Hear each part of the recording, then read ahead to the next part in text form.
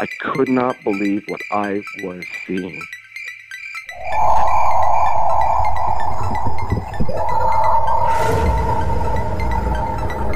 I could have filled the back of his head with 5.56, which is an absolute joke.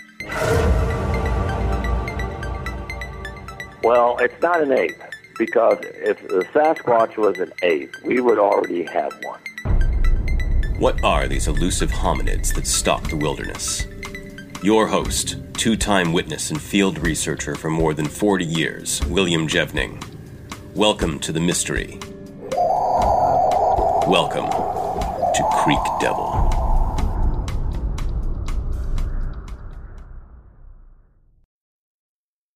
We have Christopher joining us. Tom, would you like to kick this off?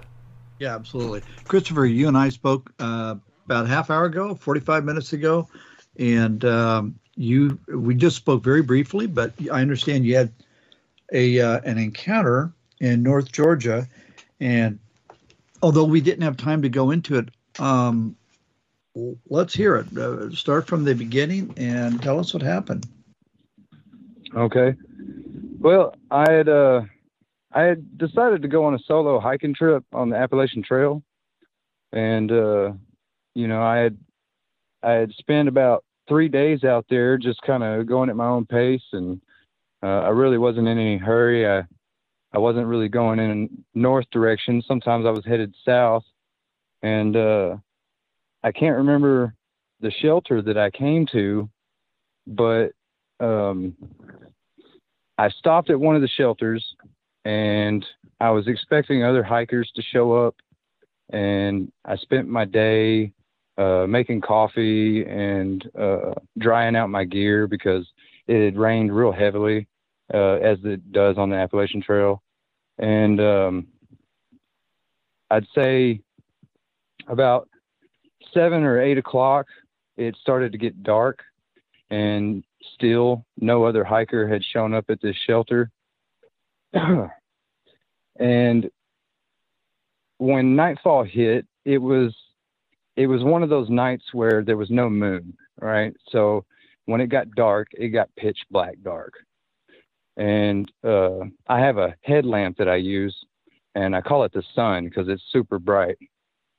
And I put that on, and about it's really weird out there, right? Because when you're hiking on the AT, everything's real noisy. It's windy. Limbs are always falling out of the trees. There's a lot of noise. But about 8 o'clock when nightfall hit and it got super dark, everything went dead silent, the whole forest. It was kind of eerie because it was sudden, right? Like the whole thing just stopped. And I was just standing on the deck of the shelter, and I was actually on the right corner, and I was just looking out, and all of a sudden there was this howling scream to my left, to the left of the shelter. And I really couldn't mimic it, but it sounded very much like primate. And I was kind of struck in awe, and I wasn't scared. I was trying to figure out what it was, and I was using my headlamp, and I was looking for it. And about 3 seconds later, there was another howling scream from behind me in the opposite direction. Now, right after that happened, I started to get bombarded by sticks and rocks. They were being thrown at me from all directions, but it was weird because they weren't really being thrown at me as much as they were being thrown at the shelter. I was, again, just kind of in awe and intrigued, trying to figure out what's going on. I had all kinds of thoughts running through my head, like there's hikers out here messing with me. It was a weird experience, but then I started to hear something run up behind the shelter, and it sounded like they flat palm slapped the back of the shelter and then ran off. And this continued for probably 15 minutes as I'm just like standing on the front of the shelter trying to figure out what's going on. And again, I'm on the right corner. I'm staying in that area because it's very open. And I'm looking out in all directions, and I was looking straight ahead off the shelter out into the woods when I heard something run up the right side of the shelter and plant its feet behind me. And I froze, right? Because something just ran up behind me and just planted its feet. And I didn't know what to think. But at this time, I remember the only thought in my head was, I need to see what this is. And as soon as I even made the motion to turn around and look, I heard a huff, like, and it ran off. And by the time, I just scared the dog. By the time I turned around, it was gone. It was out of my sight. I never even got a glimpse of it. But from the sound of it, it sounded small. It wasn't what I had imagined, because I'm 6'2", 160 pounds, and whatever it was sounded a lot smaller than me.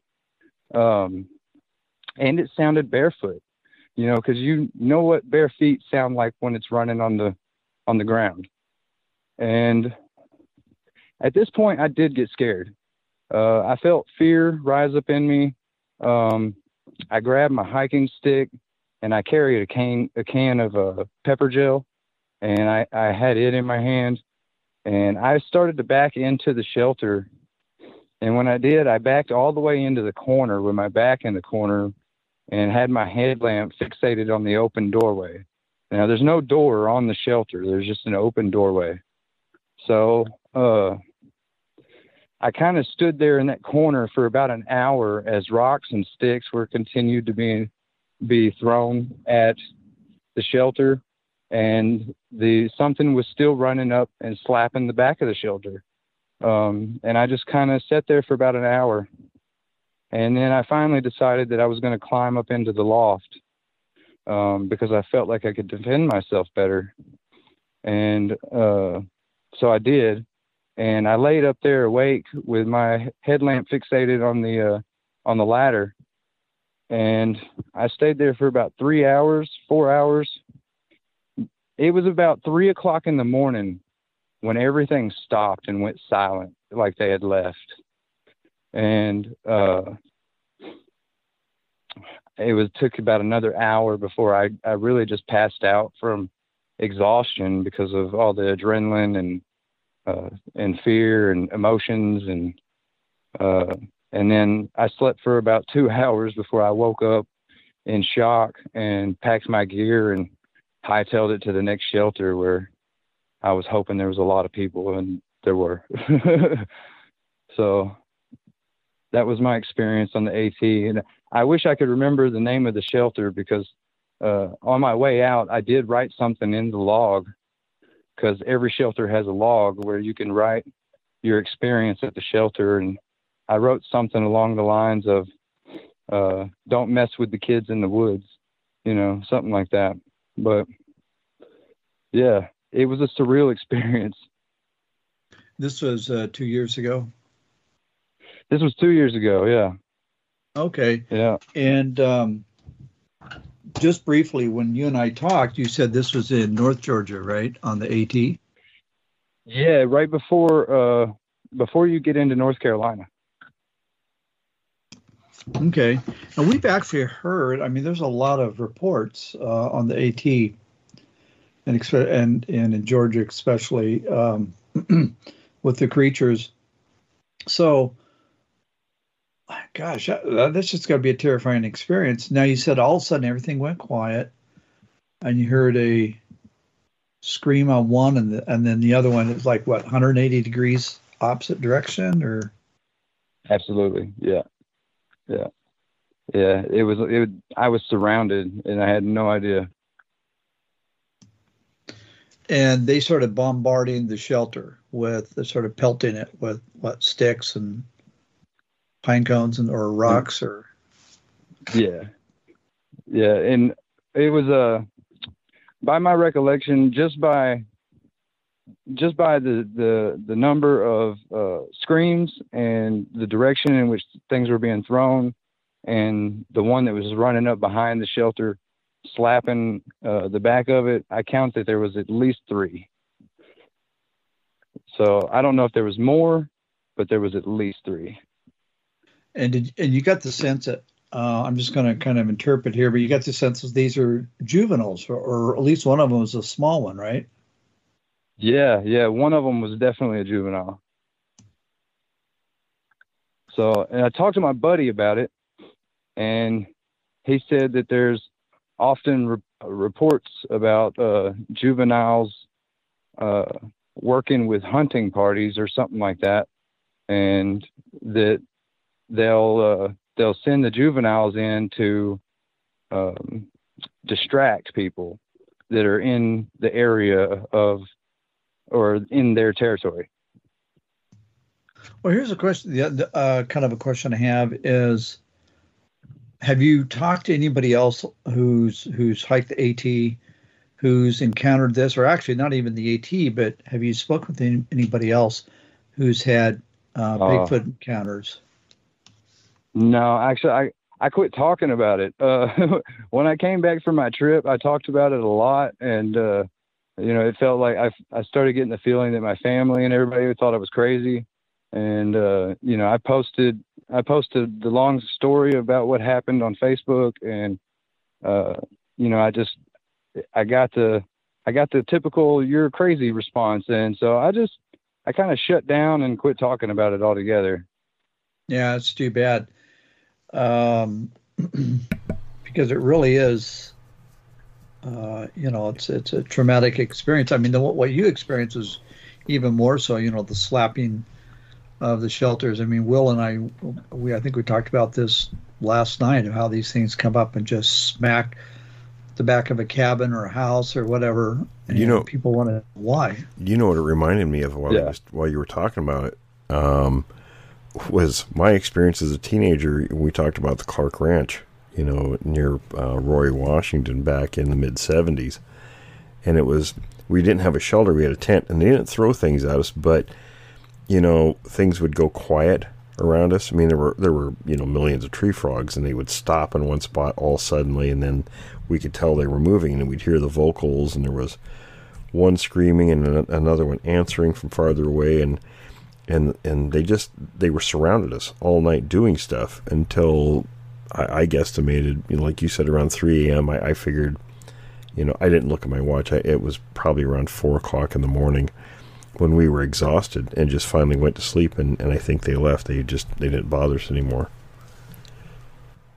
Yeah, that sounds very similar. Huh.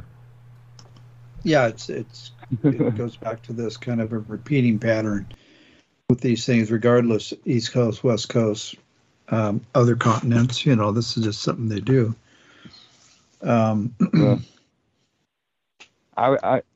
I'm not gonna lie, I was a disbeliever. I got a buddy that goes out and tries to find evidence of them regularly, and he tried to convince me for years that they were real, and I never believed him, and I always felt like he was trying to scam me. And then I went out on the AT and had a personal experience alone, and it shifts your perception. That's for certain. Yeah, it really does. And it's funny because Will and I talked about this last night, and that is, for the skeptic. And listen, I have no problem. I really don't with true skeptics, because they kind of keep any kind of these paranormal or crypto subjects, sort of keep them in line. But at the same time, there's others that are, even when they get new information, they reject it. And I feel like saying, well, I tell you what are you doing tonight? What are you doing this weekend? I got a spot we're going to go check out. Well, it always gets me too. People say, well, you're crazy or whatever. And I'm thinking, okay, now you've never seen anything. And you're saying that to somebody who did see something. So how is it that your statement is credible? What are you comparing it to? You don't know. You weren't in my shoes. Yeah. It's hard to question other people's experiences after you have one yourself. That's for certain. Well, yeah, and it sounds like these people are trying to prove a negative. They're trying to prove something doesn't exist when the reality of it is you clearly had a very, very powerful experience with these things. And the fact that this happened, the way it happened, that's why I was asking you if you've spoken with other people on the AT, because I know that this has happened to many other people on the AT. Maybe the shelter, maybe to others, but this isn't a one-off. I'm sure that this has happened more than once. I would imagine so. Especially, it's like on the AT is very much like the rainforest. So it's almost perfect territory for them, So. Yeah, it really is. It absolutely is. I don't really talk to people that hike regularly, and so I haven't brought it up in a long time. I told my story to a friend of mine, and he's the one that referred me to you guys, and he thought it would be a good idea if I told my story because it was a powerful experience that not many people have actually gone through, and so this is actually the first time I spoke about it in a year and a half. Christopher, it's a really solid account, is from my opinion. I've heard thousands over the years, and it's a really interesting and very, very concrete account. Because I've experienced those things myself, many of the things you experienced. Okay. Well, I appreciate that. Sometimes I wonder if I did go crazy out there. Well, you're not alone in second guessing yourself. All of us have done it that have had an experience with these things.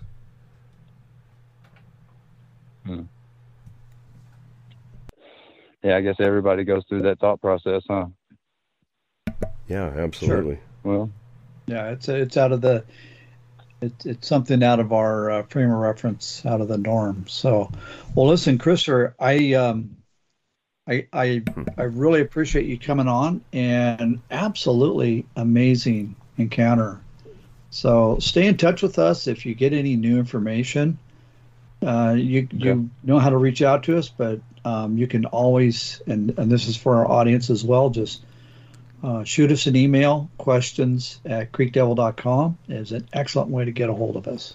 And Christopher, if you got questions or whatever, by all means, get in touch with me, and I'll do my best to answer anything I can for you. All right. And I appreciate you guys letting me come on and tell my story. For real, I really appreciate it. Oh, we definitely appreciate it. You're always welcome here. So. All right. Well.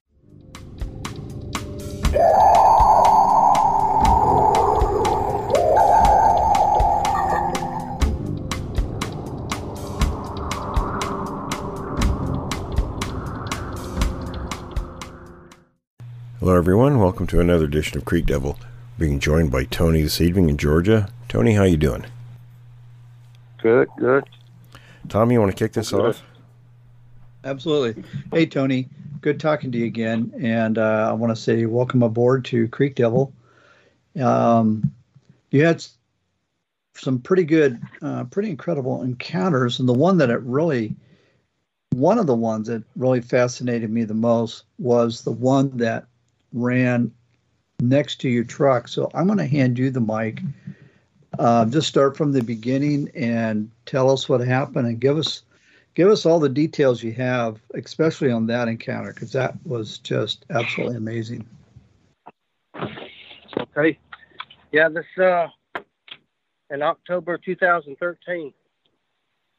I was driving semi down I-85 coming back from South Carolina, and it was about mid-afternoon, and it was a heavy downpour rain, and those road interstate right there, I-85, it's like a roller coaster up there. When you get to the top of the hills, with loads, you're not going as fast as you would be on a straightaway.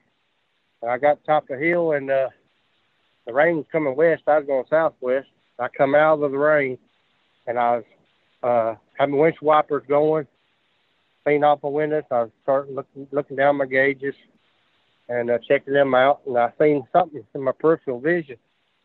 And there's about 15-foot bank to the right, and it's all grass. It just stays that way. And then I just noticed something coming down the hill there. So I looked over, and this thing was about 9-10 foot tall. It was, right out of the stories. And it cut right and went. It was just running alongside my semi I was driving, and I knew a lady was behind me in a car. I can get away with tapping the brakes a little bit, and to get it out the front so I can see the whole body. And I thought Bigfoot. I looked down at his feet, and it just covered with hair. He couldn't see an ankle or toes or anything. And it was reddish brown color, like a dead pine needle color. And there was long hair that's underneath the arms and long hair on the back of the head and the neck. And it was running so fast that the hair on the back of the head and neck was about 22 inches. It was running so fast, it was like somebody on a motorcycle. It was peeled back.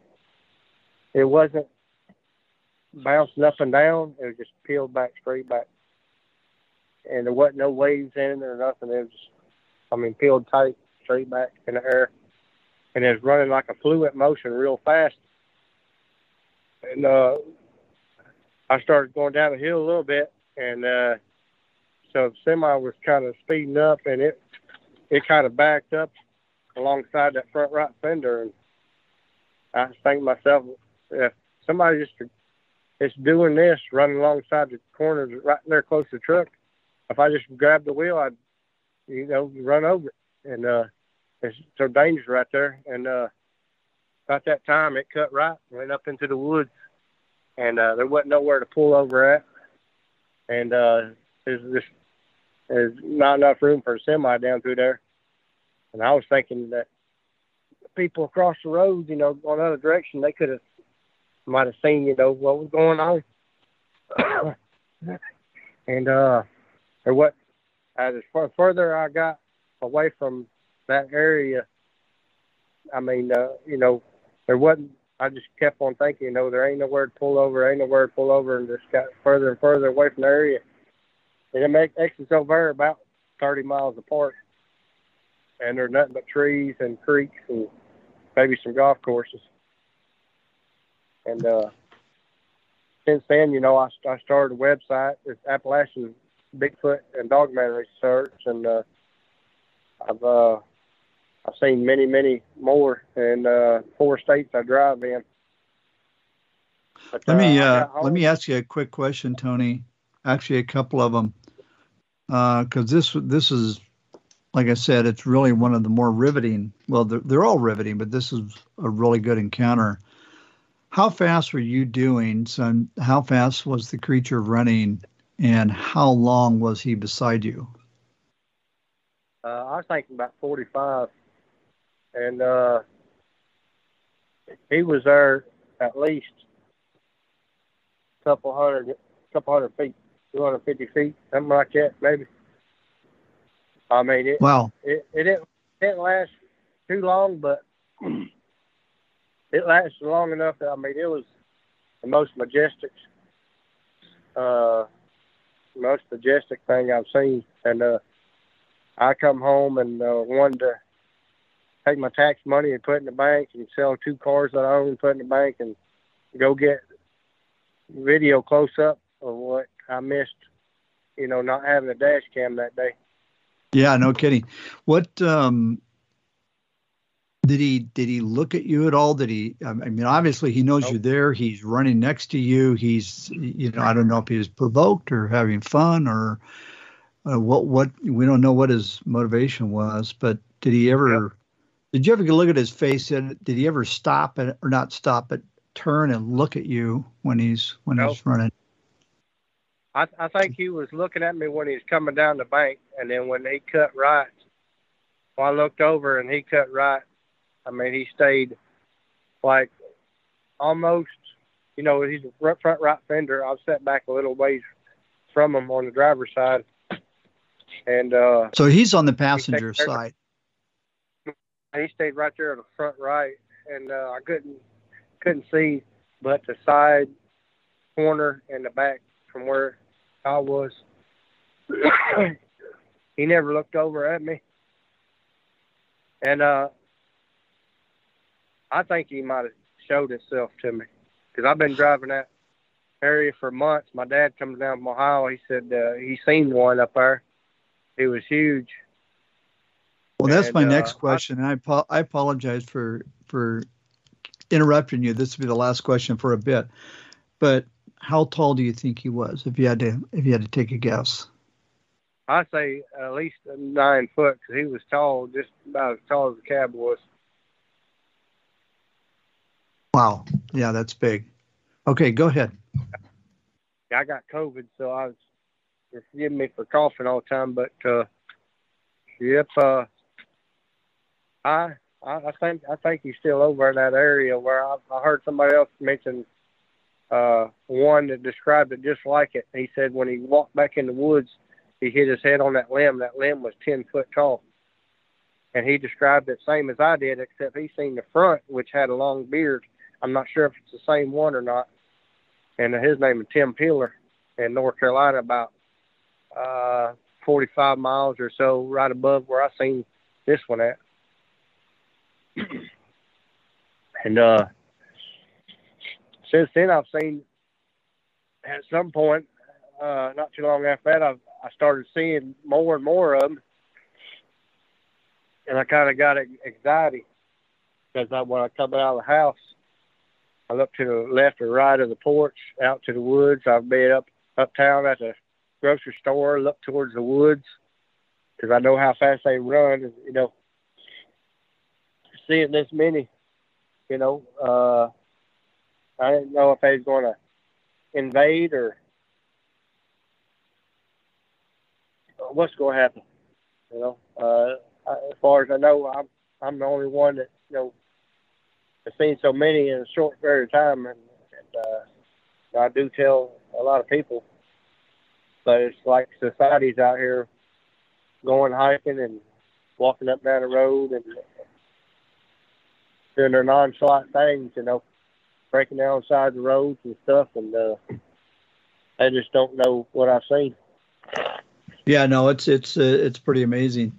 So I'll just have you kind of give all the encounters, just kind of tell them in the order that they occurred, and we'll sit back and listen. I might have a question or two, but other than that, let's hear about it. Okay. Kind of after a while of seeing them, I never did keep up with the date or the time of the year or whatever, but I've seen on I-85 northeast of Atlanta, you got one in Jefferson, Georgia. I've seen one in Bessemer City, South Carolina. That was the one I just told you about, and I've seen another one up there in North Carolina on I-85. That's Bessemer City, North Carolina. The one in South Carolina is Oconee County. And trying to clear my throat up. And I start in North Carolina on I-85. I was driving down through there, and I seen what looked like a younger kid, but it was all fur. It wasn't body skin. It was all black fur. And it was running down a power line, and it's kind of like laughing, like having a good time. And it kind of angled out into the woods, the tree line. So I went up a couple of X's and turned around and went back. There's a hotel shut out there, parked a semi there. And I think it's my marker 7 or 11, one or the other. There's an old gas station shut or working there. And I parked that hotel. I walked around to the back valley there, and I seen a deer down there. I didn't see the Bigfoot. I seen the deer. I think that might have been what had been chasing. And I was looking around the woods, and this kid, he started coming back from that gas station, coming across, cutting through the woods, going to a house. And I told him what I was doing in there, what I just seen in there, give him a warning. He said, something was throwing rocks at me the other day. I was walking through here. And later on, I've hiked that area and found a barn, a hay barn, not too far from there, and an old house was shut down. You know, nobody lived in it. Had a hole in the ceiling in it, and I didn't see no footprints around them. But I kept stopping in there every once in a while, especially when it got snowed around there, thinking I might, luck up on a footprint around that barn with hay in it. And I did find a footprint there. It was in the water, under the water, and I could put my hand in there and I could feel it. It's a toe print, and I got a picture of it. And got South Carolina. That was Oconee County. It was about mile marker around 7. And get down into Georgia. I was coming northeast on I-85 in Jefferson, Georgia. It's on I-85 too, and it was back-to-back traffic. It was like 7 in the morning, and there's nowhere to pull over on that interstate, and it was bumper to bumper, and everybody was just doing 70, and I come out underneath that bypass overhead bridge there, and that exit, and I looked over to my left, and this huge black Bigfoot was standing there. He was wide as a refrigerator. I mean, he was big too. He was tall. He got to be like at least 9 or 10 foot. And he now this was when you were again driving your truck, or how did you see this one? Yep, driving semi, and I've seen most of them driving interstate from the semi. And he was standing there like he didn't have a care in the world. He was up on top of the embankment.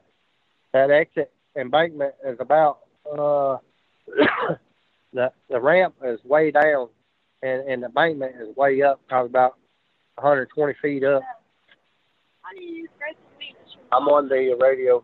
You can finish that hamburger? It's butter. Okay. And so it was just standing there like didn't have a care in the world, and wasn't moving its head at all, just watching. I just couldn't believe it. I was just popping up and down my seat and turning my head and looking back, and the traffic just right on my tail. And exits, like I said, 30 miles apart. It had been an hour before I got back up there and back, and I had to be somewhere, deliver that load, get a load, and then come back the same day when my time runs out. And I stopped in there maybe a week or two later, and a little truck stopped right down the road there. It's a quick trip. I walked up that way, and you could see the pine trees where they ripped the pine trees off on opposite sides of different pine trees. And I think he's the one that did it, he or she. I mean, he's huge, black. And I just couldn't believe it. He just didn't have a care in the world standing there. And, let me ask you this, Tony. Have you had a chance to, have you spoken with any other truck drivers who may have had similar encounters or who have seen these things? Yeah, I talked to a truck driver in North Carolina. I think I was at a garage up that way getting something fixed or picking up a load. And a guy said that he was coming down Mount Eagle, Tennessee, and he seen one standing on the side of the road and just watched him as he drove by. He was coming down, I think, the south side of Mount Eagle. Okay, and that's kind of what I was looking for. So you're not the only one. There's other truck drivers that have encountered these things that you know of. Mm-hmm. Yeah. I'm sure of it because out of like 95% of all the ones I've seen, they're either alongside the interstate can be seen from the interstate or a mile away from the interstate. Every one of them. And these are predominantly in, you said North Georgia and South Carolina. Am I correct? Or Yep. Coming out of Atlanta, northeast, running alongside the interstate, Georgia, South Carolina, North Carolina, and right here in North Georgia and Tennessee, they're all about, I'd say, 60 miles away from the Appalachian Mountains. Around the bottom, underneath the Appalachian Mountains, there's the Interstate I-85, about 60 miles under the interstate, and then I-75 runs up along the bottom left-hand corner of Appalachian, and then I-24 runs out away from the Appalachian too. We just spoke with a gentleman, Christopher from Tennessee, not the regular Chris we have on, but this is a different gentleman who he hiked the AT and really had a terrifying encounter with these things. So it's an area, it's a hot spot. Yeah, I seen one right down the road, down the interstate. You can see up along top of the bank, in between the trees, it was a lot of space in between the trees, and there's pine needles along the bottom, and it looked like a teenager, but it's hiked down, and it was sneaking up on the ridge line, looking down on the other side of the hill at something. I don't know if it was, being a predator on something, or is hunting, or what. And that was early in the morning one time, and then I seen one. So let me get some more details on that one. So it was sneaking. Was it crouched down, or what was it doing that made you think it was sneaking? Yeah, it was walking on two legs, and it was sneaking. It was crouched down, and it was trying to be real sneaky onto something that he was looking at on the other side of the mountain. He's on top of the ridge line. Okay. And you're seeing this as you driving by in your truck, correct? Yep, driving by in a semi. Yep. Okay. Yeah, what color was he? I watch for these things. He's black. Okay, that sounds like a juvenile. Yep. And I seen one over here in Calhoun, Georgia, where Trail of Tears started, and I was taking my daughter out to the country, and then I looked over and I told my daughter, there's one right there. She didn't look what I told her to, and the way the angle of the road was, it cut her off from seeing it back there in the back corner. It's like it's where they have a bunch of old houses and stuff like that, where the newspaper just started, and a bunch of Indians said play back there and all kinds of stuff, and go to court, and it was standing back there. It looked like it bulged on its belly. I thought it might have gorged itself on something. But then I got to thinking, it's missing hair along the side of its body, and it's kind of matted out a little bit. I was thinking maybe, because it didn't have no breast, that's why I thought maybe it just gorged itself on something, half animal, or it might have ate a dog, I don't know. But I got to thinking that it was missing hair along the side of the body. I was thinking that it might have been laying on that side. That baby felt comfortable on that side, it laying on that side. And it looked like it had a distressed look in its face. And when I got out of the car, my daughter's like, no, take my mom. So I took her to mom's house, come back, and then I walked in, and I couldn't find it. All I could find was a sound. It sounded like a bullfrog, about as big as a basketball. I couldn't find the Bigfoot in there anywhere. No tracks or nothing. And it was skinny. It may have been 5.5 foot tall. What was the forest? What was the forest floor like? Was it hard dirt or pine needles, duff? Yeah, it was hard grass, because they mow that area right there. It's kind of like a tour place. It's got a bunch of old houses sitting up on bricks, on rocks. And I seen 3, which is on across town. I was hiking alongside a creek. There's a railroad track. It's over behind a chemical plant. It's a lot of wooded area alongside that creek and that railroad track and stuff. I was hiking back through there on my own, and I was thinking to myself, I might see one, That's what I was thinking. And then I was hiking along now. I felt this feeling of like I was being preyed upon.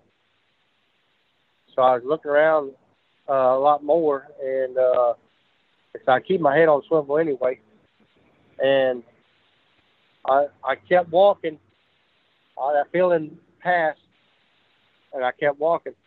Then I come up on 3 Bigfoot, reddish brown, about 9 foot each of them, and they were 8 foot. They was standing down the embankment right next to the creek, and they were standing up with each one of them had their head down, like they were sleeping, like they were standing up sleeping. They had their head down. They was a foot away from each other.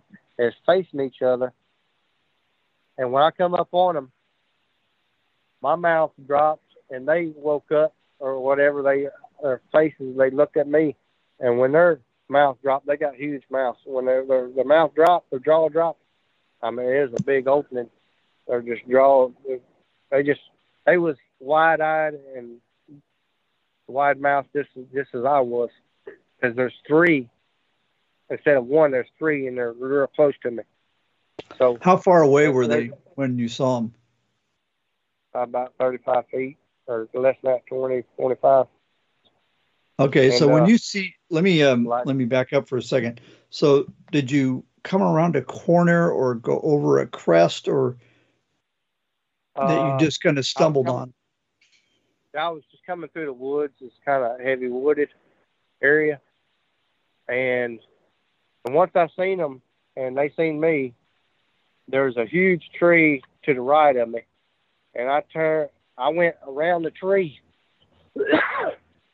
I just going to step right out and down to them, right in front of them, even closer.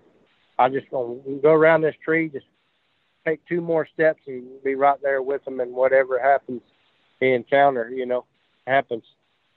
And when I stepped a few more steps around that tree, it was gone. There was nowhere they could have went. They was gone. They just vanished. There's nowhere they could have went in that short of time. There's trees on the other side of the river, on the other side of the creek. That was probably about another 30 feet. And then there's no trees left to right of me. They could have went in or nothing. And I just got the feeling that they're not there. They're not here. And then I walked down to where they was, and there's no feeling there either. And I was looking around, and there's nothing. And I kind of put a damper on my whole finding them and having different encounters or getting evidence and stuff, but it still can be done, And I did put a downer on the whole situation, though. And then, excuse me. And I posted online a while later, and this guy said that he worked at a chemical plant for like 30 years. He said that he used to watch them all the time on the CCTV or something like that, black and white security camera, TV and all that stuff.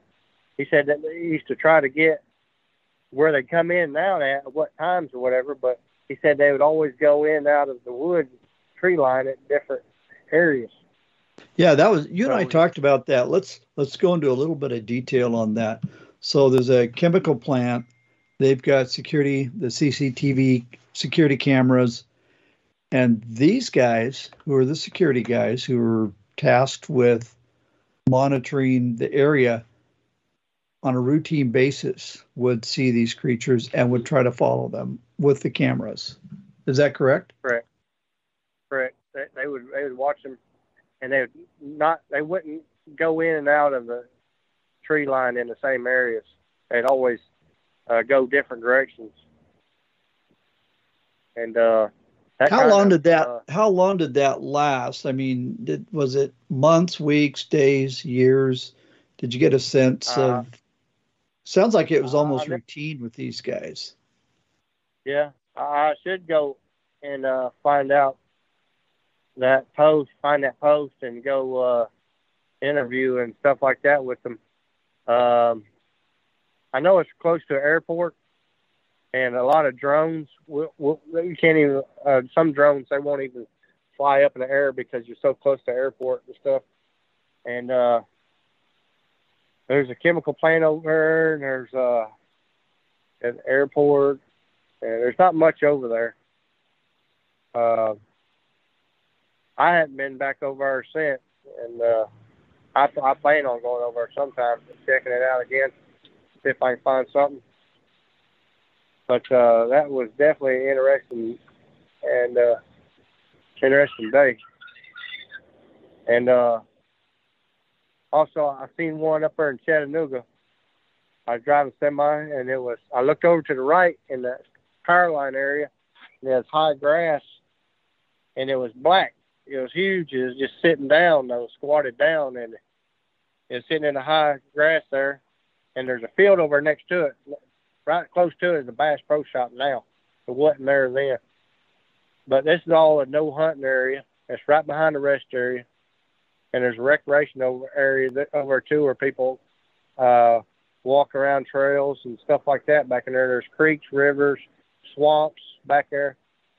And it was real close there. And it was in the power line area right next to the tree line.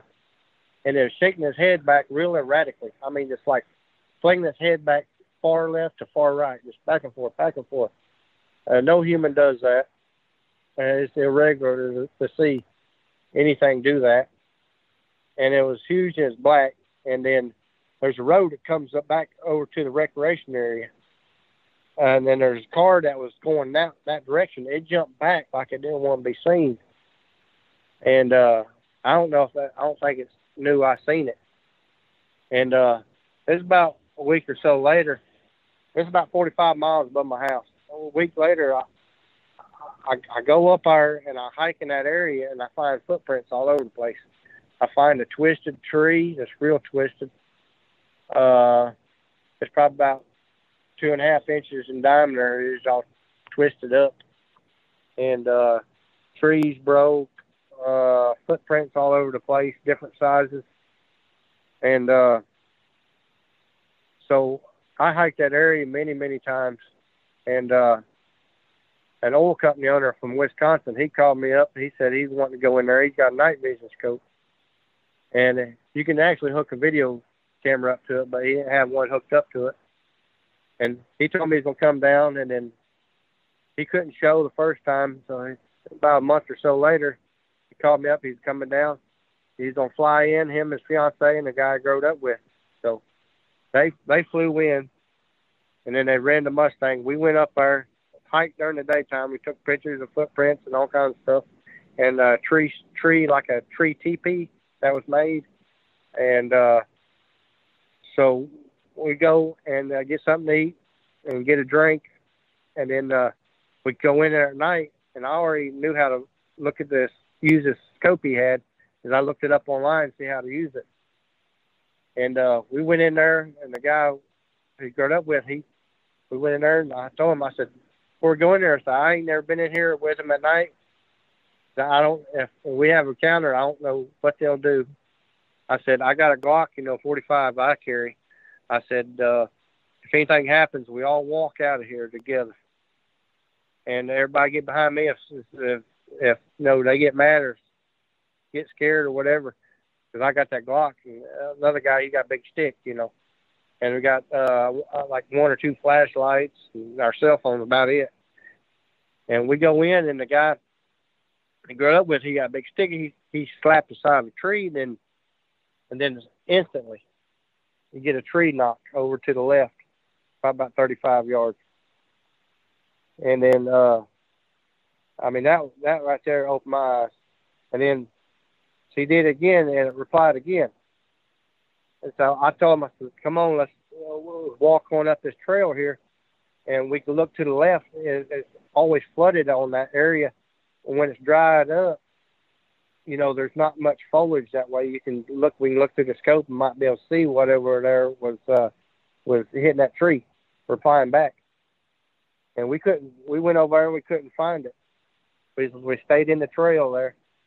And that guy, he yelled with his hand, and right where that wood knot was, a little one yelled.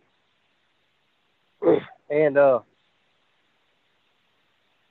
so a little Bigfoot yelled. So not even 2 seconds later, the giant yelled. He was about 70 yards out. And when he yelled, it really opened my eyes. I said, golly, this thing's huge, right? It's got some pressure. It's got some lungs. It's got some real force behind it. And then, so we was all standing around looking that way with the scope, looking towards the big one. And this is all heavy foliage, heavy trees. And I know that area. I've hiked it many times. And there's creek, big river. It's not a fast-flowing river, but it's a huge river. It's not real deep. And then it's swampy area, low brush and stuff like that. And within a couple minutes, it was quiet out that way. Within a couple minutes, it did like a long yell run by, probably about 15 yards out, and it ran like at an angle, kind of towards us, but away from us. And I said, it sounded like it's coming in, We sat there and looked up and down the trail and out to the woods with that night vision scope and flashlights and stuff, and it never did come in. And we didn't get no more experience, no tap, no yells or nothing else. So eventually we worked our way out back to the power line area through this trail, heading back to the road. And the old company owner, we all just stood there in the trail in the high weed area and the power line area. In between me, us, and that trail and a creek, was about 30, 35 feet, 40 feet for the creek. In that power line area, right next to that tree line, the oil company owner spots it. He said it's huge. He said he kept describing himself. He kept describing all the hair standing on my back, and I'm feeling this, I'm feeling that, and everything. And then he said he sees it, and then it's looking at us, and it's kind of leaning out away from the tree line, and then back in, and then out, looking at us, and then back in. And then he finally hands me the scope, and I'm looking, and I can't find it. I think I was looking too far to the right. And I hand him back the scope, and he can't get it back. He can't find it again. He can't find it this time. So we walk out, and we go in the next day, and he takes a picture. He's going to take a picture holding the stick up how tall he thought it was. And then he won that picture of himself holding that stick up right there where it was. When we walked back in that area, and you can tell that high grass area is about 6 foot around where it's been trampled, all that high grass area there. I don't know if it laid down and rolled around or what. So I got that picture of that oil company owner holding that stick there. And he can verify it. Candy is her name. She can verify it, and the guy I grew up with. And since then, I've hiked that area on the other side of the interstate, too. There's a creek that runs underneath the interstate, so you can get to one side to the other through that creek area. I thought about putting a tree cam there and putting it up where a light, don't get the reflection of the light. The street light will block that light out from the tree camera But I was hiking through there in the rain. I usually hike alone. Some people hike with me and they only hike once. And then they don't see nothing or whatever. They don't hike again. I was hiking that area in the rain thinking I might sneak up on them. They might not hear me or smell me, or I might get to drop on them at least. And I seen this tree that was there that was broke. So I took a selfie and I snapped it. That selfie of me and that tree right behind me. And then I hiked along some more, and then right next to the creek, I see this big, huge footprint, and it looked like a huge toe. So I hiked back up the road. It was a dirt road, a bunch of ruts in it that swallow a car up. I had a Honda at the time, and I had, casting material, plaster cast in the car in the trunk. I got down there as far as I can with the car, and then I took my casting bucket and everything, and I dipped in the creek, made some casting material up, and I found a little styrofoam cup over there. It was raining, and the print was full of water, so I dipped that water out as much as possible and poured that casting material in there. There's there's kind of junk around there. There was an old car frame there. Somebody had been mudding in it. There's old TV or whatever. I took the back off the TV and I put it over top of that cast so the rain wasn't hitting exactly on it. But I got home the next day. I sprayed that cast off with a garden hose, and you can look and you see the big footprint, but that toe wasn't a toe. The toe was the smaller one's footprint, and I think they did that on purpose. They made it look like a big toe on the side of that foot. Yeah. And then so I think they did that on purpose to conceal the fact that they had a young one with them. I'm not sure, but they had to have really, maybe stomped their foot down into that material, because it's kind of like a red clay sort of. It was dirt kind of clay, and it was. I got a picture of my finger down there. It's about 1.5 inches down in there deep, or 2 inches. So the little one had to have done the same thing. And then I took a look at that selfie that I took for that tree that was broke beside of me. And then that selfie, I seen 2 Bigfoot. I seen the bigger one off to the left of me about 20 feet. And then I seen the other one about 30 feet. It was back behind me in a looking through the foliage of the trees. So I got both of them in that selfie that was behind me. They was both close to me. And that was before I went down there and got that cast of that footprint. And that cast is 20 inches by 8 inches wide. Yeah, that's pretty big.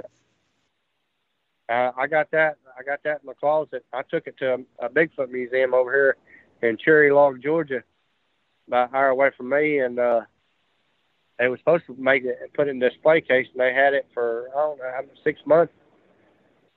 They said someone tried to steal it one time and try to sit on it. And, yeah, so I went and got it back. They said they don't have no room for it. They added on to the building, and they don't put my. I've been researching it since 2013, and they said they won't put nobody's picture on the wall. I told them put my picture on the wall. They won't do it unless you research Bigfoot for 30 years or so. Oh, and, that's interesting. Well, listen, Tony, we're just about out of time, but I want to thank you. And you have some absolutely incredible encounters. And do me a favor and stay in touch with us, would you? And yep. As you get if you get any new information, get a hold of us. We'd like to hear about it. Okay. Yeah, I hadn't seen them in a while. It might be going on at least, I'm saying about at least a year. It was seemed like every several months, or 6 months, it seemed like I'd see one, but I ain't seen one in a long time now. Well, keep us in touch. Got so many in a certain short period of time, though, at one point that I had anxiety, outside. Yeah, no, they do, absolutely. Anytime we get around proximity of these things, whether I see it or not, it definitely ramps up the anxiety. All right. Well, listen, again, stay in touch, and we will stay in touch as well. So I want to thank you, Tony, and absolutely great encounter. So, folks, stand by for our next segment.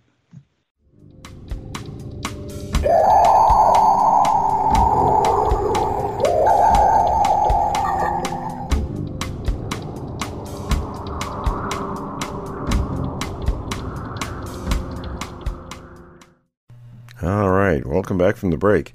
Fellas, what do we got in the way of questions today? Well, Will, I'll start off. One of the questions that came up, I think in the YouTube comments, but just in general, are you surprised that we don't hear any about more sightings or encounters about this creature? Actually, we get a lot of them. I don't know, in the news, they probably don't put them out that much, but because, the media wants kind of hype. And I think, a lot of the sightings go unreported by the media because they're just kind of run-of-the-mill, so to speak. But we actually get quite a few of them. That's actually a good point. I was actually thinking about that just the other day, that there's no, and we've talked about this in the past, there's no clearinghouse for reports to come in, to get tabulated. People don't have and honestly, what do we say? We think there's many, many, many unreported sightings for every one that we get. Yeah, I mean, there's a lot of groups, quote unquote, out there that claim they're, doing this and like the BFRO and some of those, but they're really not very good. And the BFRO and groups like that will change reports. If the person's encounter doesn't fit in with, their belief system, they'll alter it. So, not in all cases, but, I've been told quite a few times by witnesses that that's happened. So yeah, and that's got to be frustrating. You're giving them editorial rights to your encounter. So I would, we've talked about this. I mean, it'd be, I don't think it's a stretch at all that there's probably 50 at a minimum. It could be a much higher number than that. 50 unreported sightings and encounters for every one that actually gets reported. Yeah, I used to say 20 to 1, but it's probably a higher number than that. I mean, there's no way of knowing for sure, of course. No, there really isn't.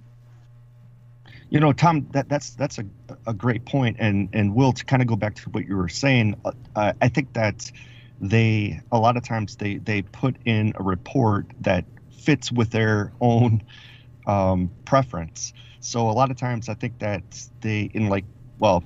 we won't say any group names, but a lot of times they try to say that this creature is, it's benign and it's friendly and so forth. But the fact is that a lot of times the reports don't come in that way, or they don't fit that narrative. I've got plenty of reports too where people asked, not that their story not be put out. And, they're seeking some kind of information, or, they want to know what it is that they experienced, so I get plenty of those too. But, with this show, we try to make a platform for people to talk about, get it out of their system, what they experienced, and it's a way to validate, what they experienced too. Because, a lot of people are still afraid of ridicule. Exactly. Yeah, very much so. And the other thing is, not only do we validate it, but it gives them, they get it off their shoulders. and not one. I don't think we've had and I say that tongue in cheek, we haven't had a single credible encounter where somebody's really had an encounter with one of these things that was where they just felt, oh, this was such a wonderful thing. No, not at all.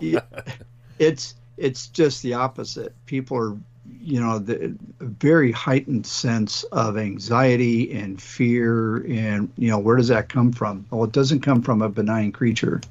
Well, I think the most benign type of report I've gotten is, the person saw the thing in it, and it was, brief sighting, but they still didn't feel like it was, some mystical experience. They saw the creature, and it put more questions in their mind than anything.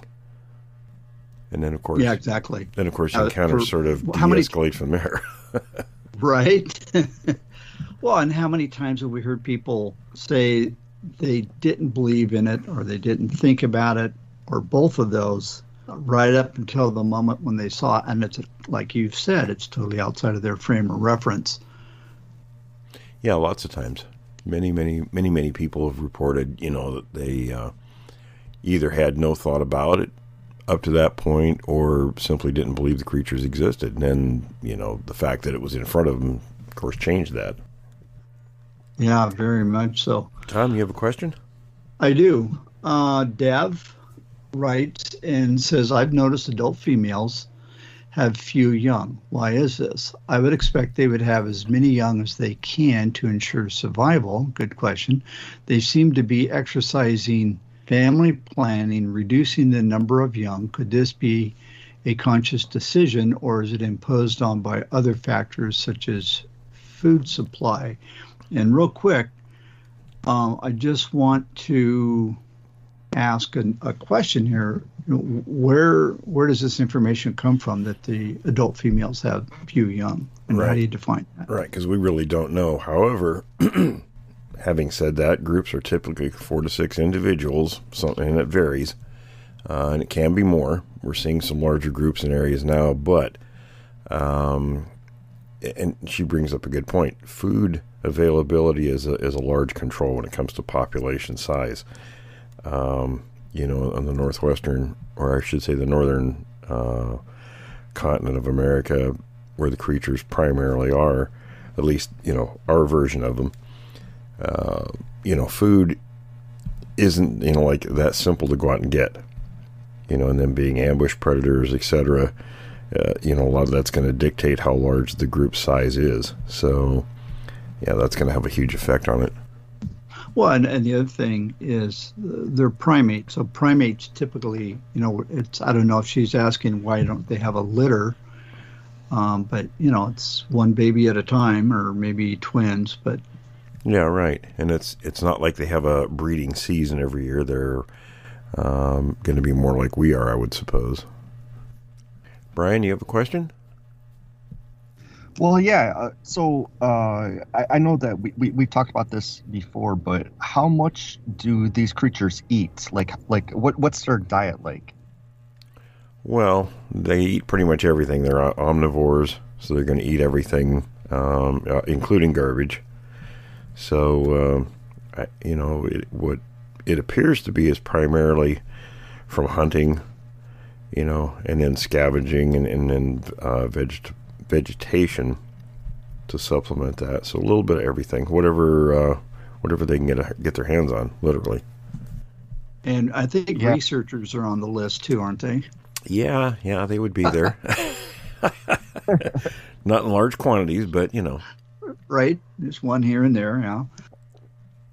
And Will, I know I asked this a couple weeks ago, but I mean, we always think of them eating deer, but they'll eat cows and horses, maybe. I mean, they'll eat anything, right?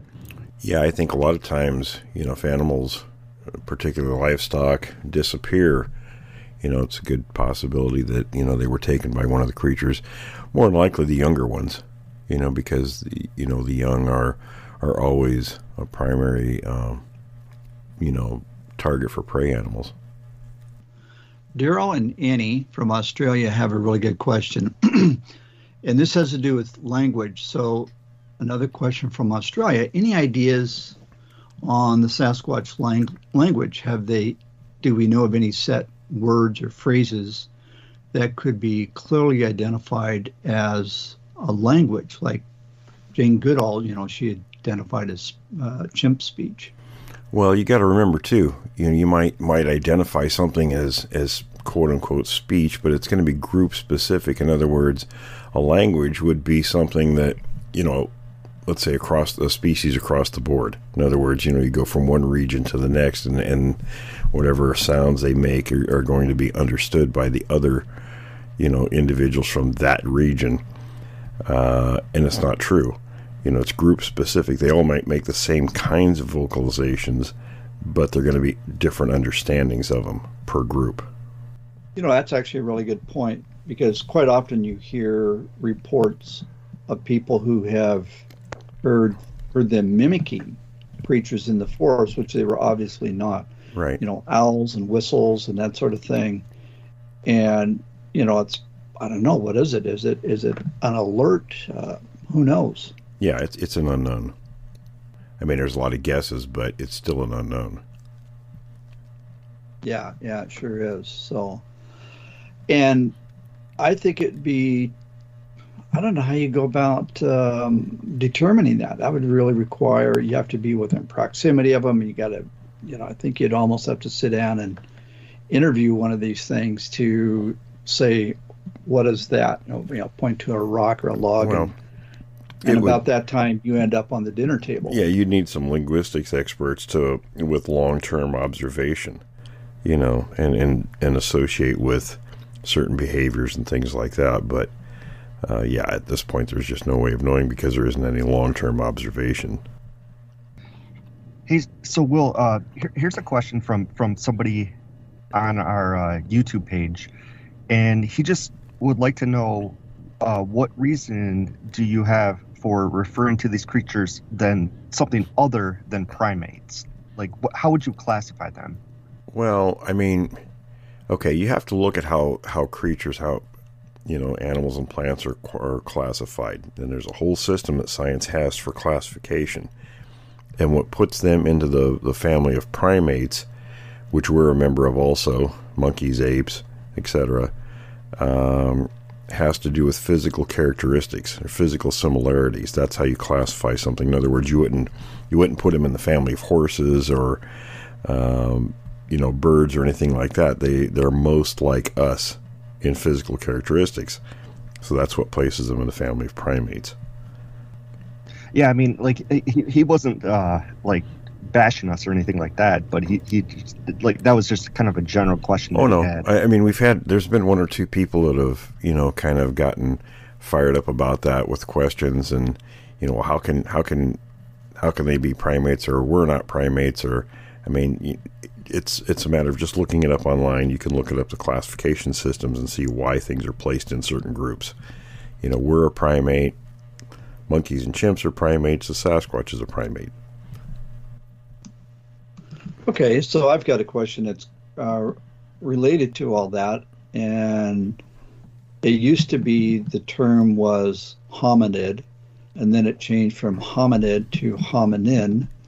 And do you know the reason for that? Is it more specific, and is hominid still a valid term? Well, we'd have to ask John, our forensic anthropologist. He'd be more knowledgeable. I haven't really kept up on. They change terminology periodically over the years. It just sort of depends on the scientific community and why they make those changes. But I think it has to do with now they're thinking, and maybe it's based on DNA. I don't know that the great apes have more in common with us than we previously believed. I think that's the basis for it, but I'm not totally sure on that. We'd have to ask John. Well, interesting thought. Yeah, as far as great apes being maybe more similar to us, I think I've actually had a few bosses like that, so I can understand that. Well, when they say like chimps share 98% of the same DNA that we do, but they don't mention that other 2% is a vast amount of differences. So it's kind of misleading in a way, those numbers, when they throw them around. Yeah, and that actually kind of threw me as well. It's like, what the heck? A chimp is 97, 98%, so we're, there's only 2 to 3% difference. But my gosh, you look at them, they have 2 arms, 2 legs, and that's about it as far as similarities. It kind of goes to the same thing, people calling the Sasquatch people. Well, they're not people. They're not human. They might appear a little bit closer to us because of the way they walk on 2 legs, etc. But when you look at them, there are vast differences between them and human beings, just like there are between us and chimps and gorillas. So the DNA could be close, but the parts that aren't shared are really, really big. So again, it's kind of misinformation a little bit, the way it's thrown out there. Vicky from Wisconsin. Go ahead, Brian. You're next.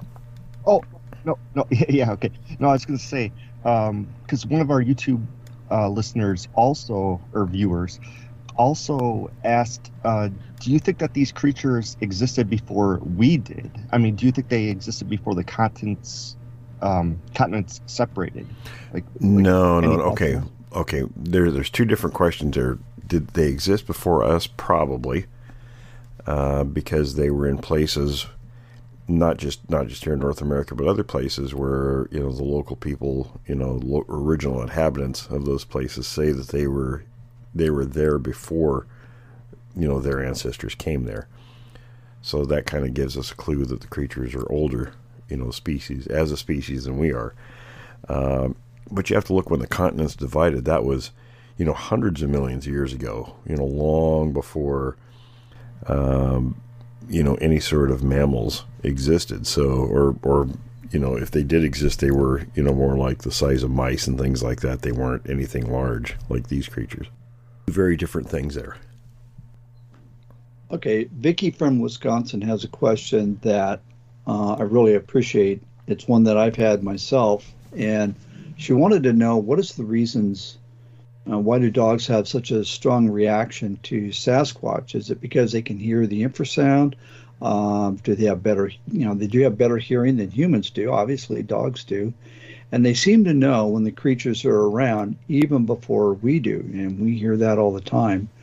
And she mentions that her dog is terribly afraid of lightning and starts pacing a half hour before the storm is even close. So I'm guessing that, maybe some sort of atmospheric, barometric, the dog can sense that sort of thing. But I'll just real quickly relate my own personal experience. I was camping 2-3 years ago, and about middle of the night, some of these things started making scream barks. Mm-hmm. And initially in the campground, there was a series of dogs that started barking. And, when one dog barks, they all bark. And it's like, oh, my goodness. Actually, I thought it was good because I'm like, I got witnesses. They're 4-legged and they're furry, but I got witnesses. They're hearing the same thing. And then, as if on cue, all the dogs, and I mean in mid-bark, stopped. And that was it. Not another peep out of them. So back to the question is, what is it? Is it smell? Is it sound? Do we have any idea why dogs have such a reaction to these creatures? Well, it isn't just dogs. I've experienced it with tree frogs. And I think a lot of it is instinct. There's other factors going on. I mean, and I'll refer to one of the episodes of, if anybody's watched Swamp People, it's a great show. They talked about one part of the swamp on one, I don't remember what episode in the season it was, but it was an area that they hadn't been to or nobody had been to for a long time, and there were a lot of really big alligators in the area. These apex predators in that region. And they talked about how silent it was, and that all the other animals knew when the big predators were there. And I suspect a lot of it is instinct and things like that, and it goes, especially with dogs. Dogs are pretty smart. They have a lot of instinct, And that's probably what it boils down to when large predators are in the area, especially apex predators. Everything that's, becomes aware of their presence reacts that way. So really what you're saying is it could be both. It could be both sound and smell. They simply... It probably is, yeah. Yeah, whatever mechanism, they suddenly sense there's something new and big and very dangerous, and I'm just going to shut up. I'm gonna back up just a little bit to the previous question before this one, when they were talking about, the creatures existing. Okay, and people are confused about this. So, when all the continents were together, it was called Pangea. Okay, so it says here it was assembled from earlier continental units approximately 335 million years ago, and Pangea began to break apart around 175 million years ago, so that was long before any sort of primate existed. Because primates have been around, I think, around 10 to 15 million years. So, big difference. Okay, Brian, did you want to jump in next? I wanted to clear that up just a little bit for listeners. Yeah. So, just in general, what's the best material to cast tracks with? Well, I've always used plaster. I mean, that was kind of the old-fashioned way of doing it. We've recently got some dental plaster that's supposed to be better. We haven't really played with it much. I know some people have. Some people use other methodology, but the cheapest way to do it is plaster of Paris. Yeah, and how accurate are the samples that you've seen in terms of casting? Like how accurate are they? You mean the detail that comes out of a plaster cast? Yeah. It's good. I mean, it captures all the details. Yeah, and it would probably depend on, if it's in rough soil, rough dry soil versus, the footprints, Will, that we've seen, they're incredibles when these things step into silty mud or clay. Mm-hmm. Yeah, it depends. Amazing. It depends on the material and the quality of the track. Well, here's a question I have on the because I've never cast. You'd think I would, but I haven't really. I just haven't brought the plaster of Paris and water up to any of the areas that I go to.